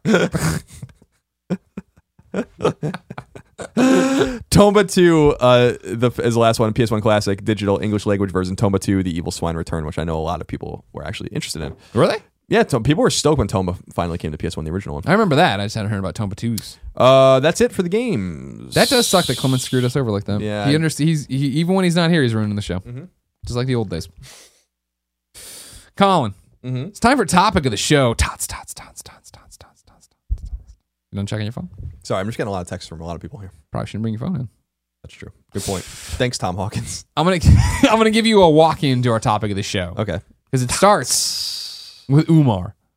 Umar wrote in to kindafunny.com/PSQ just like you can. It says, hey guys. Hello. No question, just an observation/prediction. Kara in that Detroit Become Human trailer looks a lot like the actress from the Divergent movies. Second Quantic Dream game in a row to have a celebrity starring? I think so. Well, Umar, we already saw that Kara in the debut trailer for, back in the day when it was just a tech demo, was Valerie Curry from The Following. And it's been confirmed since then that, yes, she is also still Kara. So I don't think that's the Divergent woman who's the star of the Divergent movies, but I didn't go down that rabbit hole. But it's Valerie Curry from TV. We've said that. So that was your appetizer for the real topic of the week. You ready? Tots. This one was submitted on kindafunny.com/PSQ, just like you can submit yours. This is Mucho Freegon. Mucho Freegon says, what's going on, Colin, Greg, and the picture issue? Oh, you this and that, The crossover of mainstream actors and video game voice and motion capture is everywhere now. The actress that played Kara in Quantic Dream's demo and now in Detroit Become Human was awesome in the first season of The Following. And then he puts in parentheses, she was in more, but I stopped watching after season 1. I flipped out when I realized that Tess in The Last of Us... Must have been awesome. I flipped out when I realized that Tess in The Last of Us was played by Annie Wershing, who I knew from 24. Ashley Johnson, also from The Last of Us, is now in the TV show Blind Spot. And Growing Pains. And Growing Pains, of course. And Avengers. And she was in the Avengers? Yeah. Oh, I didn't know that. And she was in, more recently... Much Ado About Nothing. That's true. The fucking crime show. Oh, The Killing. Get Killing, right. So Ashley Johnson's been in everything. Real quick. Josh Mucho Freegon, who's underselling everybody. But then he continues, Ashley Johnson's performance in that game made me want to try that show out, and lo and behold, I like the show. Do you think having TV and movie actors in games is a good thing for gaming? Do you think we are going to see the movie industry merge with gaming in new ways rather than movie tie-ins and movies that remake video games? I.e., Guillermo del Toro working with Hideo Kojima. Guillermo del Toro. Josh, P.S. I love you. So we're talking about voice actors and actors, movie stars, all these different things, TV shows, and what's going on with it. I like the first part of his question. I find interesting. Do you think having TV and movie actors in games is a good thing for gaming? Yeah, I don't think it's. I think it's a neutral thing for gaming. It's probably good for marketing. Sure. But I don't think it's necessarily good or bad. What's interesting for it is that he's bringing up people who I wouldn't put into like for me, we got a celebrity in our game. No offense, Ashley, isn't Ashley Johnson, right? It's Kevin Spacey. Kevin Spacey is in Call of Duty. Put him in every trailer. Here we go. And that's where I think it's not fishy or weird. It's interesting to see us try to take what's worked in Hollywood, that Kevin Spacey alone can carry a picture, so we put him out and put him into a game and make a big deal about it, right? When we're talking about Valerie Curry from The Following, we're talking about Ashley Johnson, we're talking about Annie Wershing from 24, right? Those are actors who can cross over and go both ways and have probably been doing it for years. Like, he didn't even know that I never knew that Annie was on 24. I never knew Tess was anything but Tess, or, in the background there. For me, I think is it a good thing, he says, having TV and movie stars in games. I think it's a good thing to see actors and actresses that can do both competently and amazingly, right? Like the worst thing you can ever get, and we've seen it before, right? And I'm not even throwing this stone like everybody does to the severity some do. Peter Dinklage, right? That he's in Destiny. This is gonna be such a great thing, and you get it. It's like, oh, like he's a robot. He sounds stiff. Was he in a hurry? And like, right? Like, you don't want to bring people in who don't understand it. And when I talk to our voice actor friends, that's one of the big things they talk about, right? Is that they've seen it go each and every way, where you have voice actors who then get a part or go to audition for a TV show or movie and just stand there and talk, and like they don't emote or move. And meanwhile, you bring in people who are theater actors or TV actors, and you put them behind the microphone, and they're moving, they're hitting it, and they don't know, you know what I mean? They're trying to emote with their face when they need to emote with their voice, which is a different skill set. So I don't think it's a question of, is it, good having TV and movie actors crossing over? I think it's good to have actors and actresses that can go in any direction, that you can't put in a box like that. You know what I mean? What is Ashley Johnson anymore? You can sit there and be like, well, Growing Pains, Much Ado About Nothing, Avengers really briefly, this new Blind Spot show, right? She's a TV movie actress, right? But then you look over here and well, no, she was Ellie, and she's Gortys, right? In the Tales from the Borderlands right now, and she was in what was the character's name in Infamous Second Son? The one who was doesn't matter. She was in it, not Second Son. Second Son. Infamous Second Son. She was the one who was running around in First Light. That's what I'm caught up on. She was in First Light as one of the people Laura Bailey was trying to talk to and do stuff. Oh, I don't remember. Anyways, though, but that's what I want to see more of, is these people who aren't in a box. I don't want it to be that Kevin Spacey's coming over and doing one video game and getting out, and that was it. I want to see people. I want to see movie star, TV stars. Scott Porter. Scott Porter's a great example, right? Of like, Scott Porter is from the ground up a fucking video game fan, just like you and I. You know what I mean? You and I pointed at the people. You too, Colin. You're a video game fan. Ah, they're right.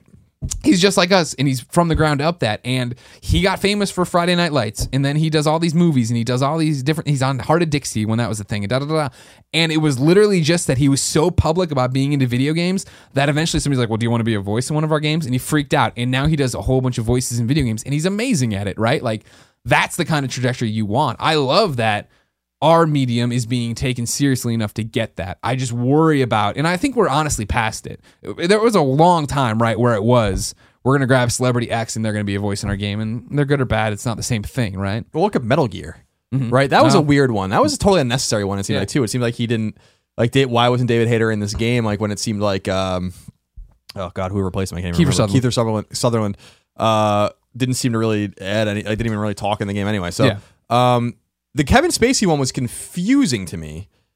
He was great in the game. I thought he was great in Call of Duty. But I wasn't knocking Kevin Spacey. No, I know you're not. But I am knocking the decision to put him in there, because it's like, why? Yeah. Like, why? You don't need Call of Duty doesn't need Kevin Spacey. You're gonna be fine without Kevin Spacey. Maybe it shows like that they care about the fidelity of the story, and I appreciate that. Also, Activision has the money to pay Kevin Spacey. Kevin Spacey's not gonna walk into a fucking VO booth for, if it's not worth his time. He's a major actor. So I think that's where you find the middle ground with the Ashley Johnsons and the Scott Porters and all these kinds of things, where it's like, these are competent, talented actors that are not Kevin Spacey. Yeah. Kiefer Sutherland, Yeah. But like with Kiefer Sutherland, it's like, I was just so confused, but I felt bad for David Hayter with that. But of course, Jesus. But I don't know like why that happened.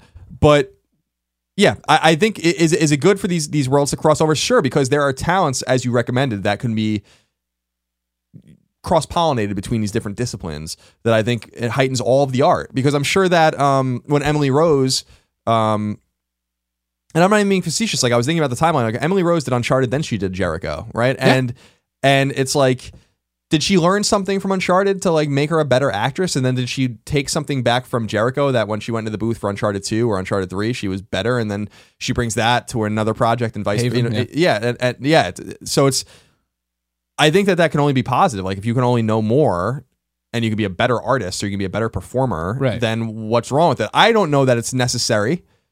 Peter Dinklage is a great example. Peter Dinklage was like, in my experience, Destiny was awful, and we've talked about it in the past, like, I usually don't even think too deeply about voice acting. It's just there and it's good or it's bad. The performances are great. I mean, it's important, but I've never once stopped a game and been like, this is bad. Not in a long time. I mean, back in the PS1 era and PS2 era, it was much more common, but last 5-10 years, not been like that. Master of unlocking. So, I mean, that was a joke back in the day. Mega Man 8's another great example of that, but we got one take. Go. Yeah, like it's like one take, 20 minutes in the booth. But with this kind of stuff, like you have your pick of the litter, so you should choose your pick of the litter. And I think that that's only good for games. I think that's good for Hollywood. Are they going to merge? No, they're not going to merge. I think Hollywood's going to wish that it could merge with games in 20 years when they're fucking dying. But that's the other interesting wrinkle, and you've seen it a lot with all the stuff going on with SAG-AFTRA, right? Of like them trying to get these contracts and these disputes, and one of them is likenesses, right? Of the fact that movies and stuff you're so used to, that's a Denzel Washington movie, I like him, I'll go see it, or do something along those lines. But it was, you're a huge Denzel Washington fan. I do like him a lot. Me too. I'm pretty sure it's the same one, the Advanced Warfare one with Kevin Spacey, where they used Troy Baker, and it looks like and like you're watching Monday Night Football and Troy Baker's walking at you on the screen, you're like, oh shit, like I'm interested to see if that's going to start, if we talk about actors coming into our realm or whatever, and then we have people who are already in our realm then going out to do other things.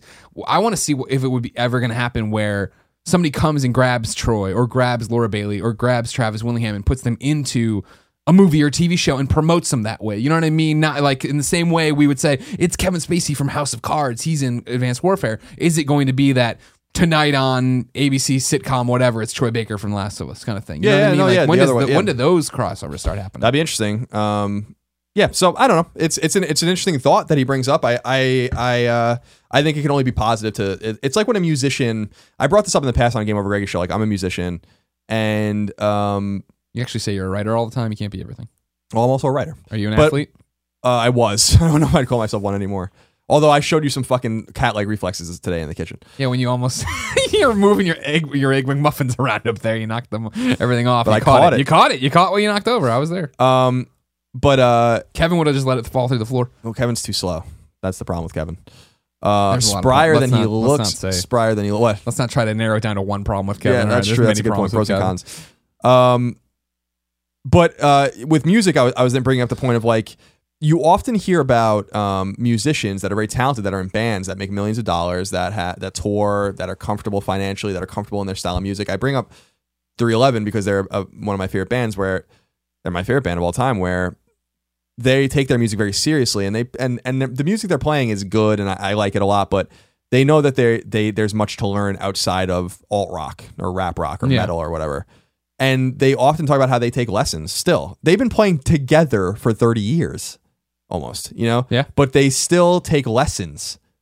Yeah. And you hear about their bassist like often saying like, I learned, he's a very competent slap bassist, plays a 5-string bass and knows what he's doing, but still goes to a lesson once or twice a week and learns how to play something else. That's awesome. And that's, I think, how you have to look at the craft when you're a musician, when you're an artist, when you're a performer, when you're a writer.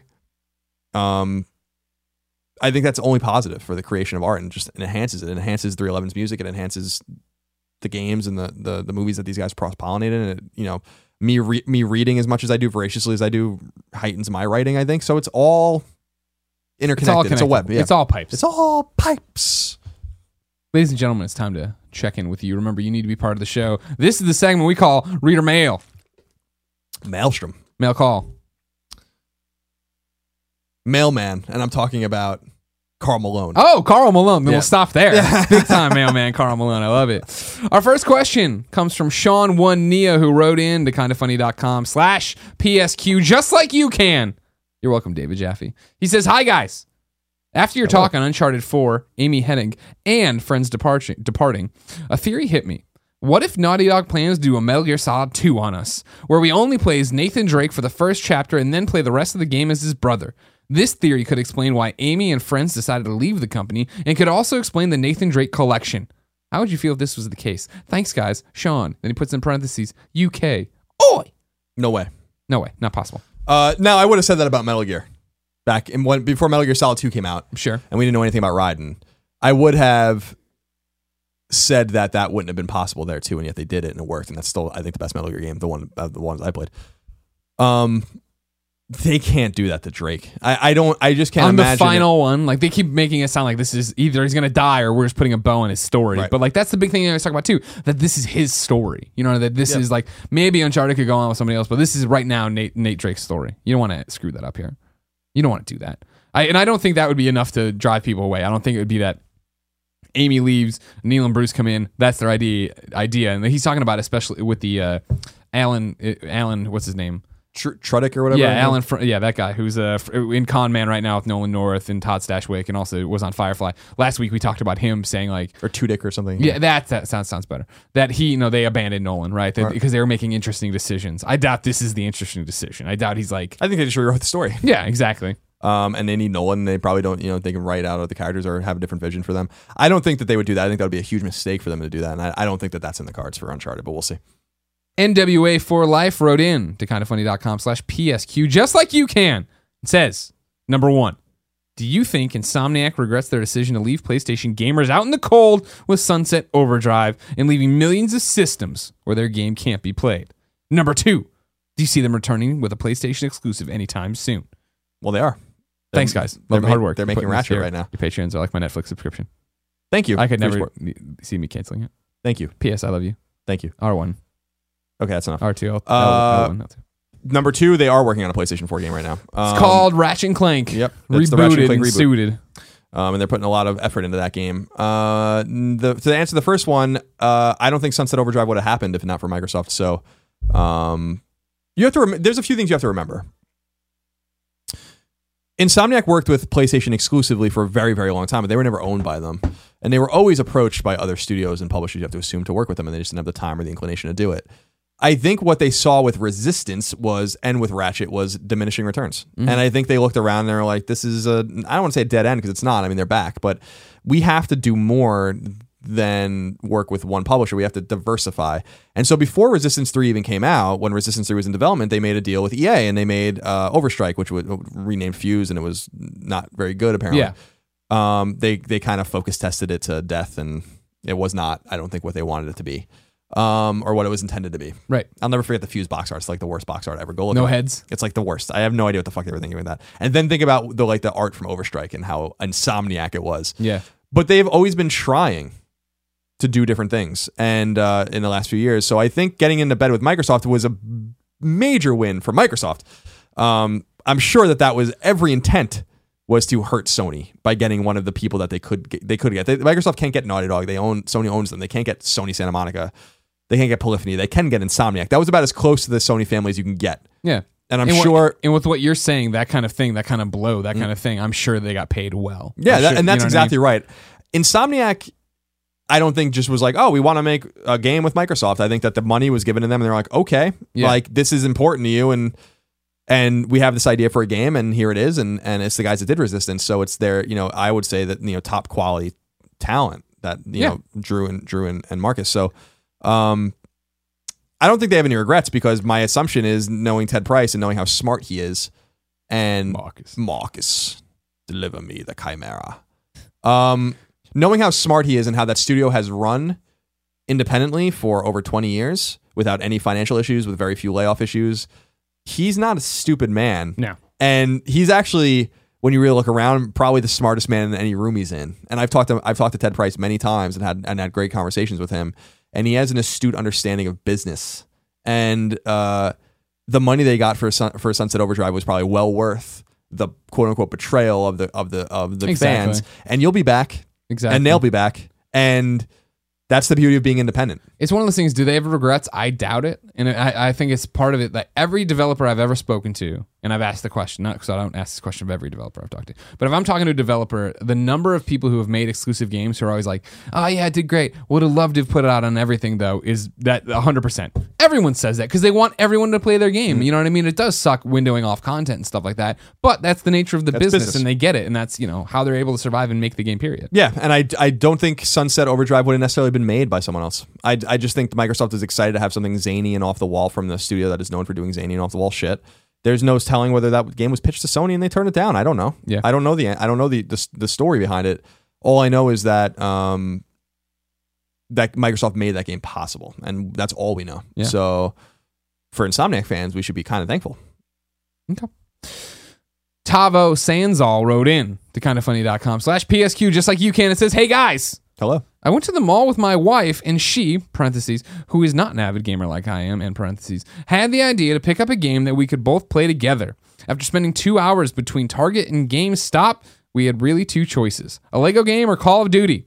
She hates FPS games because they are too twitchy for her, and we've done the Lego games too many times for it to be appealing. My question is, are the days of good co-op games really dead? I know that co-op is now a second thought on games, but I am just realizing how bad the market is for co-op games. It is sad that there is nothing I can buy now that me and the wife can play together. P.S. Quote from my wife after this failed mission, I wish Mario games were on PS4. Thank you, Gustavo. XOXO. Yeah, we all do. Maybe we're not too far away from that reality. Getting there.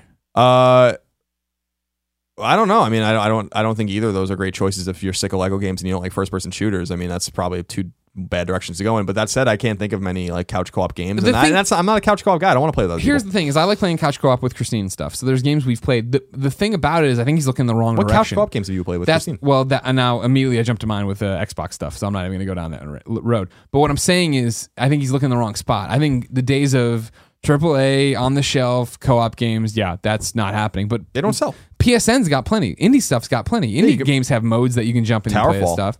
Yeah, exactly. Now, is that competitive? Does that count? Is that the problem? Oh, so they want to be like just purely co-op. Co-op is co-op. And here, did the Pixel Junk shooters, did they ever come out in a collection? I want to say they did. That they came out in a PS4 collection, but I could be wrong. No, I don't think they did. The shooter... Didn't they put out some kind of... Shooter Ultimate 2 has co-op, I think? No, I thought they both did. They're from the get-go. Yeah, I don't remember. All the Pixel Junk games kind of run together, I know. to be honest. They've released a couple of Pixel Junk games, I think, on PS4. Just one of them, actually. I actually think Shooter 2 is the only... Is it Shooter? Pixel Junk Shooter, yeah. The spaceships is what I'm talking about. Yeah. You're saving the astronauts and stuff. Right. That's out. I mean, I platinumed it. But, yeah, I know. I'm not saying they're new. I'm saying... I was asking, are they on... did they put out a collection on PS4? There's no collection of games, no. Okay. There's definitely not a collection of games. I would know that. Because I like those games. Pixel Junk 4AM, you're not excited to play that one again? No. That Pixel Junk hit? I'm trying to think in my mind of like couch co-op. Castle Crashers. If you want to break out your PS3, that's a great one. Okay. Yeah, that is a great one. So here's what I'm saying. Is that only online? You and I are miscommunicating. I think we're misfiring. So what I've been trying to say is that Pixel Junk Shooter, just that, and the two games that come in Pixel Junk Shooter Ultimate. Oh, are there? It's Pixel Junk 1. Yeah, they are on PlayStation 4. Right. That's the collection. I don't mean Pixel Junk, every Pixel Junk game. Oh, okay. So Pixel Junk Shooter Ultimate is a great co-op game for you to play together. That'd be something to go get and stuff. That's a great game. Yeah. I played it on Vita, but you can play it on PS4 if you want to be a scrub. You want to be a fucking Johnny Come Lately. I think it's harder to find a good co-op game. I do think that's definitely. I think definitely harder. But I mean, also some of them are just like phoned in a way, I feel like, in terms of old school when you're playing co-op games. You just add another character and you change the sprite and that's it. And like, is that good enough for some people now? What's the one we liked? Chariot. That is a great example. That's a really good co-op game. That's new. That's fun. Great art style. Get your dad's dead casket and dead body over there. But what was the other one I'm thinking of? Mercenary Kings. Mercenary Kings is great. Co-op. That's a great game. Right. Is that local though? I thought so. Is it not? I don't know. I didn't play it. I mean, I must have when I reviewed it, but I don't really remember. Let's see what a Google search is. PS4. I know you can play it on the line with other people. Anyway, I think your best bet. This is very. We know plenty about PlayStation. This is very indicative of the problem he's talking about. Imagine the normal person. I mean, the problem going to get retail co-op games is that they just don't really exist. Yeah. All right. I left off a whole bunch of great ones here. Diablo is a great one. I fucking love Diablo. Get that for sure. That's local? Yep. Okay. Helldivers is local. That's a great one. Dead Nation is local, and that's a great one. Rayman Legends. Nah. Plants vs. Zombies, Garden Warfare. First-person shooter, but not Twitch-based. That's not a first-person shooter. It's a third-person, isn't it? You are correct. I'm sorry. It's a shooter, but it's not Twitch-based. Is it first-person? No, it's not. You can... No, it can't be. You see your dumb fucking little character running around. I think it might be third-person. I don't know. Helldivers, though. Get Helldivers. Helldivers is fucking awesome. That's a hard-ass game, though.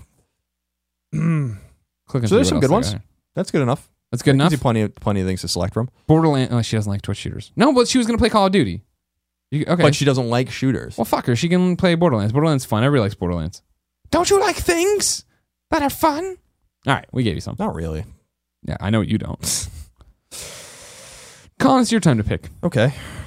Your choices are collect all the console boxes, the best and worst games for your birthday, Dying Light's DLC, and the Fallout spinoff. The Fallout spinoff. Curtis Dillon 92 wrote into kindafunny.com/PSQ just like you can. It says, Fallout New Vegas. Hey, Colin and Greg, the coolest dudes in gaming.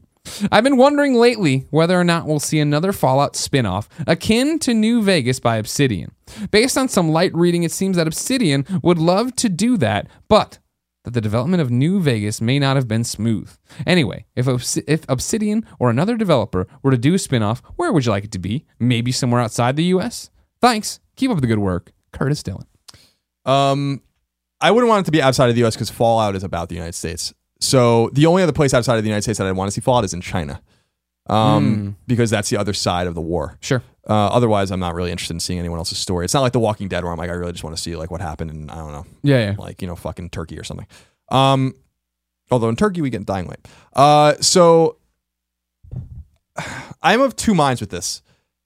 I think that I'm sure Obsidian would love to do that because it's the engine's done and they can. It's pretty remarkable that they made New Vegas in like 2 years.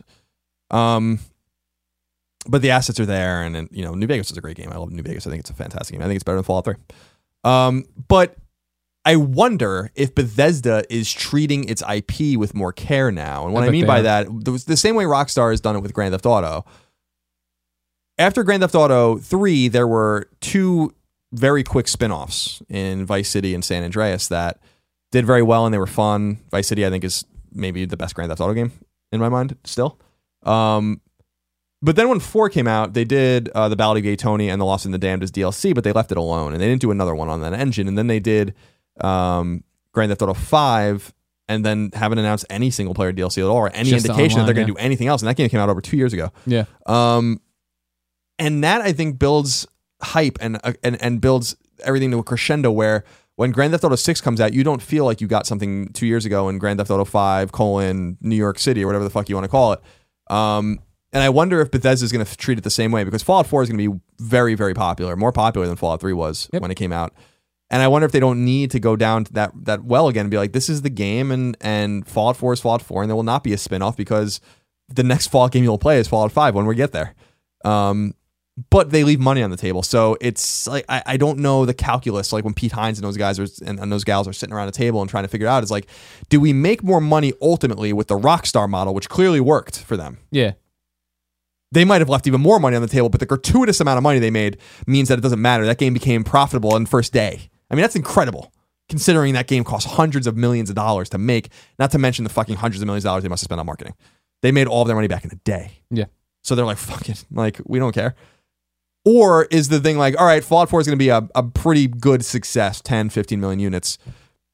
Fallout 5 is not going to happen until 20. I mean, if we're following the same amount of time between games, it's going to be 2022 before we get another Bethesda. That's crazy Fallout to think game. about, right? So are they like, it's too much time? New Vegas, would it have been more... would you be as excited for Fallout 3 if we didn't get New Vegas? I don't know. Because... I just don't know. You see what I'm saying? It's very complicated. It's very complicated. I think it is complicated, but I think they will not do a spinoff. I think that they are going. This established them, and I think the sales they're going to see are going to establish them as a top tier franchise. You know what I mean? They were merchandising this thing before most people were merchandising their games. I felt. You know what I mean? I've seen Fallout stuff forever, and I want to buy it all still. I think this will establish them, the sales they will see, that this establishes them as a thing that needs to be there. I think they'll start putting their guys to work in terms of getting to another one before 2022 or whatever. But the thing is, like, think about the way they had their first E3 conference. You know what I mean? Of just like, here are all these games, right? They have multiple spokes on the wheel now. It's not just one thing, right? So they don't have to deliver a Fallout spinoff to make the money because they have all these other games that are making the money as they go. You know what I mean? Yeah, There's other things going. They have big ones. I mean, Doom. Yep. It's coming back, and I can't fucking wait for Doom. Wolfenstein's up on a big tear. Wolfenstein's coming back for sure. Yeah. Elder Scrolls eventually. Elder Scrolls will come back, and that might be the next game they go and do. And by the way, we've read between the lines with Elder Scrolls, like no one's done an Elder Scrolls spinoff. Mm-hmm. You know, like Obsidian or Obsidian. Well, don't count the MMO. No, I mean that's just putting it out there. In terms of Western role playing games, I hear you. Oblivion, Skyrim, both made internally, buttressed by Fallout 3 in the middle, and then Fallout 4, and so maybe they go back to Elder Scrolls. Depending, they have to look at the numbers and see how everything shakes out. Yeah. But yeah, they have Dishonored, they have Doom, they have Wolfenstein. I mean, they have plenty of shit. And ZeniMax is their parent company, and I'm sure that they're hungry, but they have something I think you're right. They have something very special at Bethesda. The Evil Within is probably going to get a sequel. So, I mean, they have this very vibrant ecosystem. This wasn't the way it always was, because remember, back in the day, they released games, and they weren't necessarily bad games, but like Hunted and Wet. Yeah, Wet. And that splash damage game, Brink. Yeah. Like these games that, it's like, this is Bethesda being a publisher. This isn't Bethesda being like a thoughtful developer. Innovator. And I hate to tell you, the common theme between all of the games you mentioned is that they are all internal games. It doesn't seem like they're working on much outside with second party anymore. You know, Machine Games is a Bethesda-owned studio. id was purchased by Bethesda. Arcane is purchased by Bethesda. So you have obviously Bethesda Game Studios is the namesake of their core studio that makes Fallout and Elder Scrolls. So they have this very vibrant. They're not even becoming Activision. They're becoming Ubisoft, but Ubisoft with way more restraint than you, because if Ubisoft owned Fallout, we get a Fallout game every year, and that might be like something we maybe would think we would want, but we don't want that. I'm telling you don't want that. You don't want Fallout every year. You don't want Fallout every other year. You don't want Fallout every 3 years. You don't. You know, it's gonna ruin what's special about it. Yeah. Grand Theft Auto 5 was special because we didn't see anything from Grand Theft Auto from 2009 to 2013. That's why it was special. And New Vegas was special as a one-off, and I love it.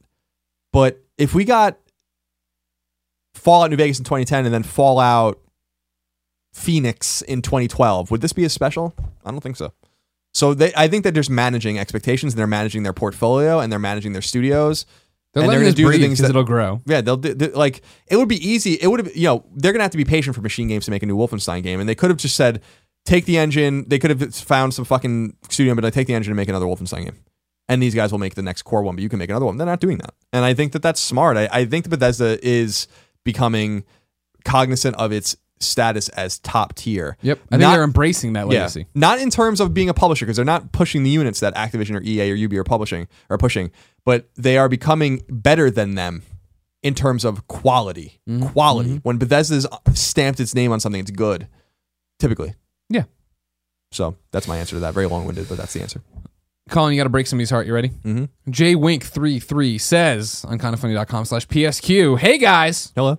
With Fallout 4 upon us and Bethesda giving no whisper of the main Elder Scrolls series at any conference this year, is it inevitable that we will see it announced Elder Scrolls 6 at E3 2016? Not a prayer. Thanks, and keep up the great work, Jay. No way. No fucking way. Are you kidding, Jay? Not possible. I don't even think Bethesda will be it either. Great point. They'll have a booth. They won't have a They're not going to have a conference. conference. The conference was a perfect storm thing, and I think that all the stars aligned for them. I don't think there's a need for them to do that again. I don't suspect that we'll hear anything from Elder Scrolls until well after Fallout 4's DLC is done, because you have to assume that it's the same studio. Now, do they have a small team working on Elder Scrolls 6? Probably. Or something else? Probably. Yeah. They're big and they're profitable, but that's got to be an all hands on deck kind of game. And when you're making an open world RPG like that, I mean, that's got to be pretty daunting. I assume what they're working on right now is the DLC. And I assume that they're going to support the game for DLC for a year. So I don't think you're going to... Awesome. So I don't think I mean, we got 5 pieces of Fallout 3 DLC, 3 of which were awesome. Operation Anchorage was kind of a throwaway. And Mothership Zeta was kind of boring, but like what I'm really excited about is what they're going to do, like Point Lookout style. Yeah. Totally new map. Yep. Because Point Lookout's probably my favorite piece of DLC for any game ever. So yeah, patience, my friend, patience. Unless what I'm saying about Bethesda is totally wrong and someone else is working on Elder Scrolls, but I can't imagine that that's the case. Okay. This engine will probably be the basis for Elder Scrolls 6. Good point. Epi writes into kindafunny.com/PSQ and says, "Hey guys, hello. I just read the news that Gravity Rush HD is officially announced for North America, but it is digital only. What do you guys think about this? I'm really into collecting physical content, and I would love a physical release. Any way we can spread the word? Maybe tweet at the PlayStation account or Shu? I would love your help to get the word out. Ryan. P.S. I love you, XOXO." No, I think you have to be thankful this game's coming at all. It's a small miracle that Gravity Rush 2 is even happening. That's the big part. So, granted, it looks just like Gravity Rush 1, but whatever. It does. So the fact that they're re-releasing this game in any format to give you context, you should be thankful, and you should have played it on Vita. Yeah. You know where you can get a physical copy of Gravity Rush? Vita. Yeah, exactly. But no, like that's the whole thing is like, just thank God they're putting it out. You know what I mean? If you want to play that game, I understand that like you and I are in the minority. It seems that we don't want. I don't think so. We only want digital. I really don't. Every time we say that, people always say they want collectibles. Well, people say a lot of things. I think that it's just obvious. I mean, this is the way it's going. I appreciate and respect that people want things on their shelves, but you have got to get over it. Like eventually, I'm telling you that this mentality is holding us back, and it's holding us back from cheaper games. Yeah, I don't understand what people don't understand about that. If we just let it go and let these fucking stores go down, games would be cheaper. There would be no fucking middlemen anymore. Yeah. It's over, and then they would have no excuse of charging $60 for a game. I'm telling you, AAA games would be $50, $45, $40 without having to worry about all this bullshit. Yeah. And it's just a fact. But we want to hold on to it to have this in the little box on your shelf. Yeah, I mean, more power to you, but people complain about games being expensive. They're not. Now, but $60 games are just plain not expensive. They're not.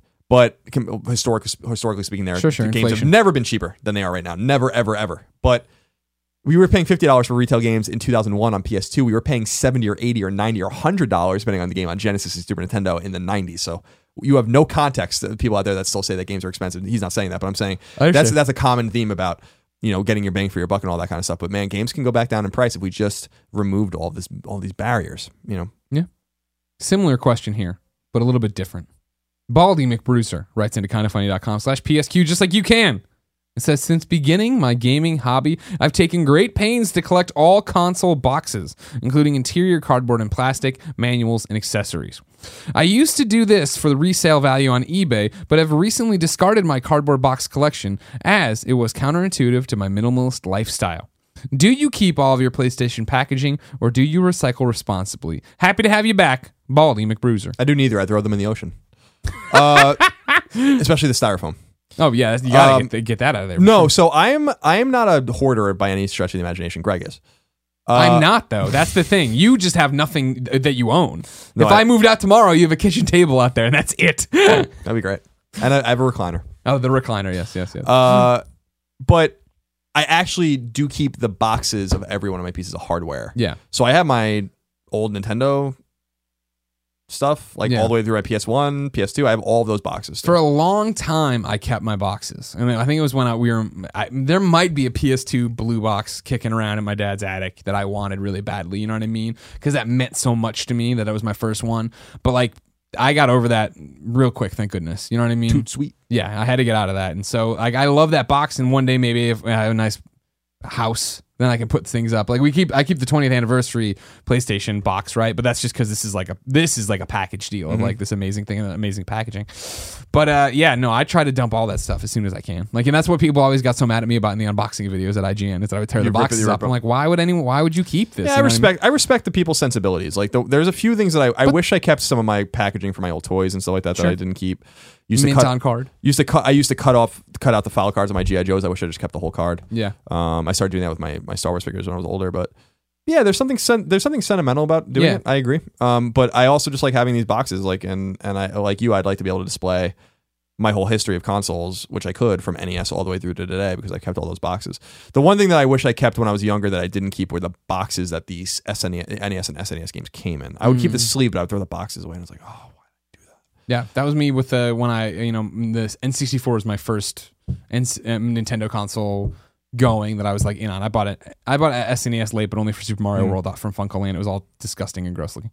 But my friends came over. I'll never forget it. The first week I had it, maybe even after a month of having it, and they were like, "Did you just get all these games?" Because I had all my games still in the boxes, and every time we wanted to play them, I'd bring them out and pop out the cartridge and put it in. Like, this is not how people treat Nintendo games. Like, this is not. I know you're a Sega kid. This isn't how it is. Well, that was the genius of Genesis, and there's not many things that are genius about Genesis, but one of the things was the game. Like, that was the first really. Well, Master System did it too. Was game cases were the case. Like, you bought the game in the case and you kept it in the case. Yeah. Like, NES's thing of like sleeves and Super Nintendo's thing of like the little plastic clear sleeves that were like maybe an inch high. Was something, but it was not an effective way to store a game. Sure. While I remember, the Genesis collections that my friends had were very neat and organized, and not so for the cartridges you had displaced everywhere. The N64 was the same fucking thing. Yeah.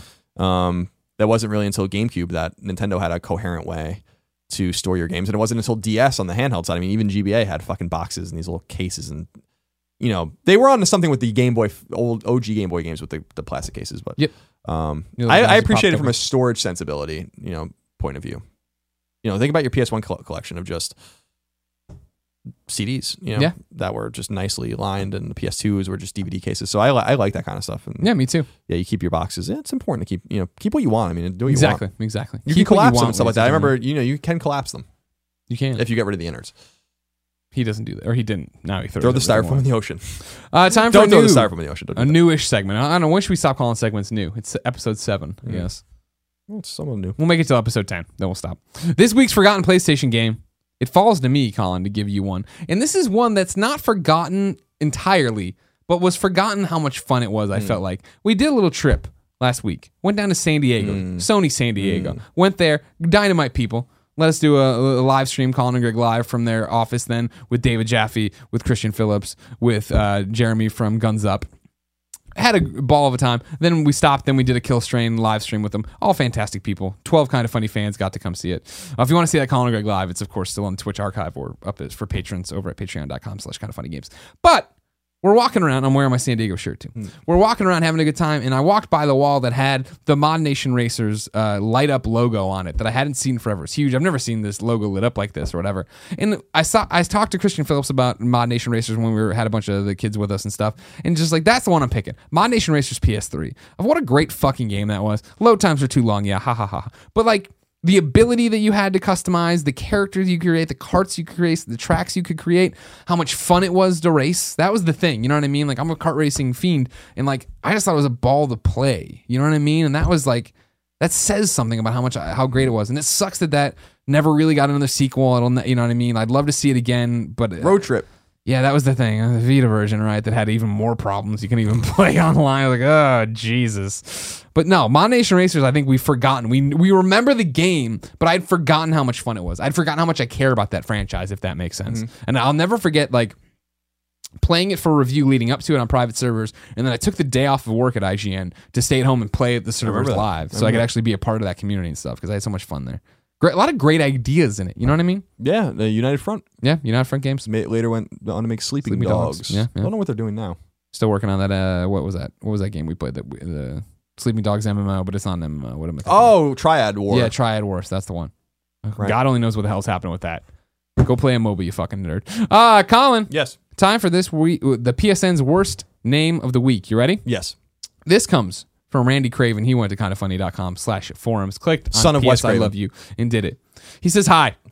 My name is Randy Craven, and my PSN name is Horn-E-Coward. Horny Coward. I created this PSN name when I was in my mid-20s. I chose this name because of my name, Randy, is slang for horny in Europe, and the definition of Craven is cowardly. I chose this for my Xbox gamer tag as well. My boss and I were talking about video games one day, and she told me that her son plays video games and asked what my PSN name was. I had to explain to her that it's Horny Coward and why that's the name I chose. I work in a corporate office, so it was a little embarrassing having explained my name, so on Xbox I changed my name to Catfish Craven, but I cannot change my PSN name. I'm 35 years old and stuck with a name I created when I was 27. Please let me change my name. Side note, on Xbox, someone submitted that my name is being offensive, so I called Xbox to explain. The guy told me that I still had to change my name, although He said that my name wasn't even that bad. He spoke to a guy earlier whose name was bad, we'll say. Let me see it. I don't want to say that. My God. I don't want to say that. Oh my God. That's really bad. No. Last side note. My friends and I used to have side note, my friends and I used to have a bunch of other offensive gamer tags. We used things like Mike Oxen Flappin', and Howie Feltner Snatch. Luckily, we all grew up, and Xbox let us change our names. Regards, Randy Craven. XBL, Catfish Craven. What's PSN, what's offensive about Catfish? Horny Craven? Coward. No, nothing. No. Oh, horny. Xbox said that okay, horny right, Craven, right, horny okay. I coward. right, Was, yeah. So there you go. Shuhei, let us change our name. Ladies and gentlemen, this has been PS I Love You episode 7. Thank you so much for being along for the ride. Colin, thank you for your insight. No, it's always good to be here with you. PS I Love You, XOXO, comes to you each and every Tuesday at 9 a.m. on youtube.com/kindoffunnygames, and of course, podcast services around the globe. Go to kindoffunny.com, subscribe to all the YouTube channels, follow the podcast, watch us over on Twitch. Make sure you go to iTunes and rate the podcast, even if you listen to it somewhere else. It means a lot to us, and we have that itunes.com/kindoffunny now, where you can get all of our podcasts in one spot. Tim is working on these Google podcasts, so everybody hold your horses on that one. It's coming. Before I let you go, of course, AMA Friday, November 6th, 1 p.m., kindoffunny.com/forums. Kindoffunny.com Extra Life is November 7th, twitch.tv/kindoffunnygames, 8 a.m. to 8 a.m., 24 hours of shenanigans, us playing and having a good time. Colin. Yes. Every episode of PS I Love You, XOXO, in a song. Did I screw that up? Every episode of PS I Love You, XOXO, ends in a song. I think I left out the ends. We call singing a Shuhei. If you have a song you want us to play in this segment, you got to go to kindoffunny.com/PSM and submit the YouTube link and the download link, usually SoundCloud. Today's comes from Anthony and the Machine. Anthony and the Machine say, "It would be an honor to sing a song for Shuhei. I want to dedicate this song to Shuhei, the nuns, and to your beautiful podcast. It's called Flesh and Bone, and it can be downloaded at soundcloud.com/Anthony and the Machine." Ladies and gentlemen, if you would like to listen to this song and you're watching on YouTube, click the annotation at the end to go to their YouTube page. If you're listening to MP3, here is Anthony and the Machine to play us out.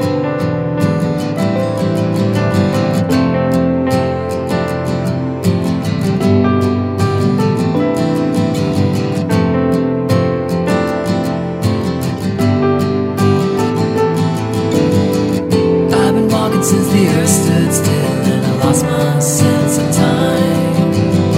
At some point in the journey, I don't know, but I think that I lost my mind. Forced to wander the streets alone. Nothing but skin and bone. Nothing left to do but dream of better times with you.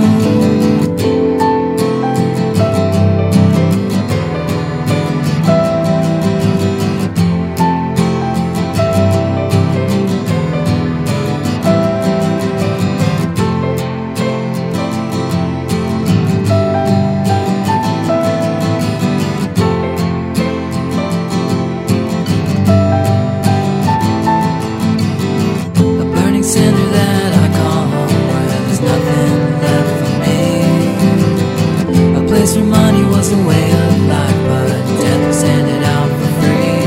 Forced to live my life alone, surrounded by ash and bone. Nothing left to do but die so I can be with you. I've been walking since the earth stood still, and I lost my sense of time. Journey, I don't know, but I think that I lost my mind. Forced to walk the streets alone, and nothing but skin and bone.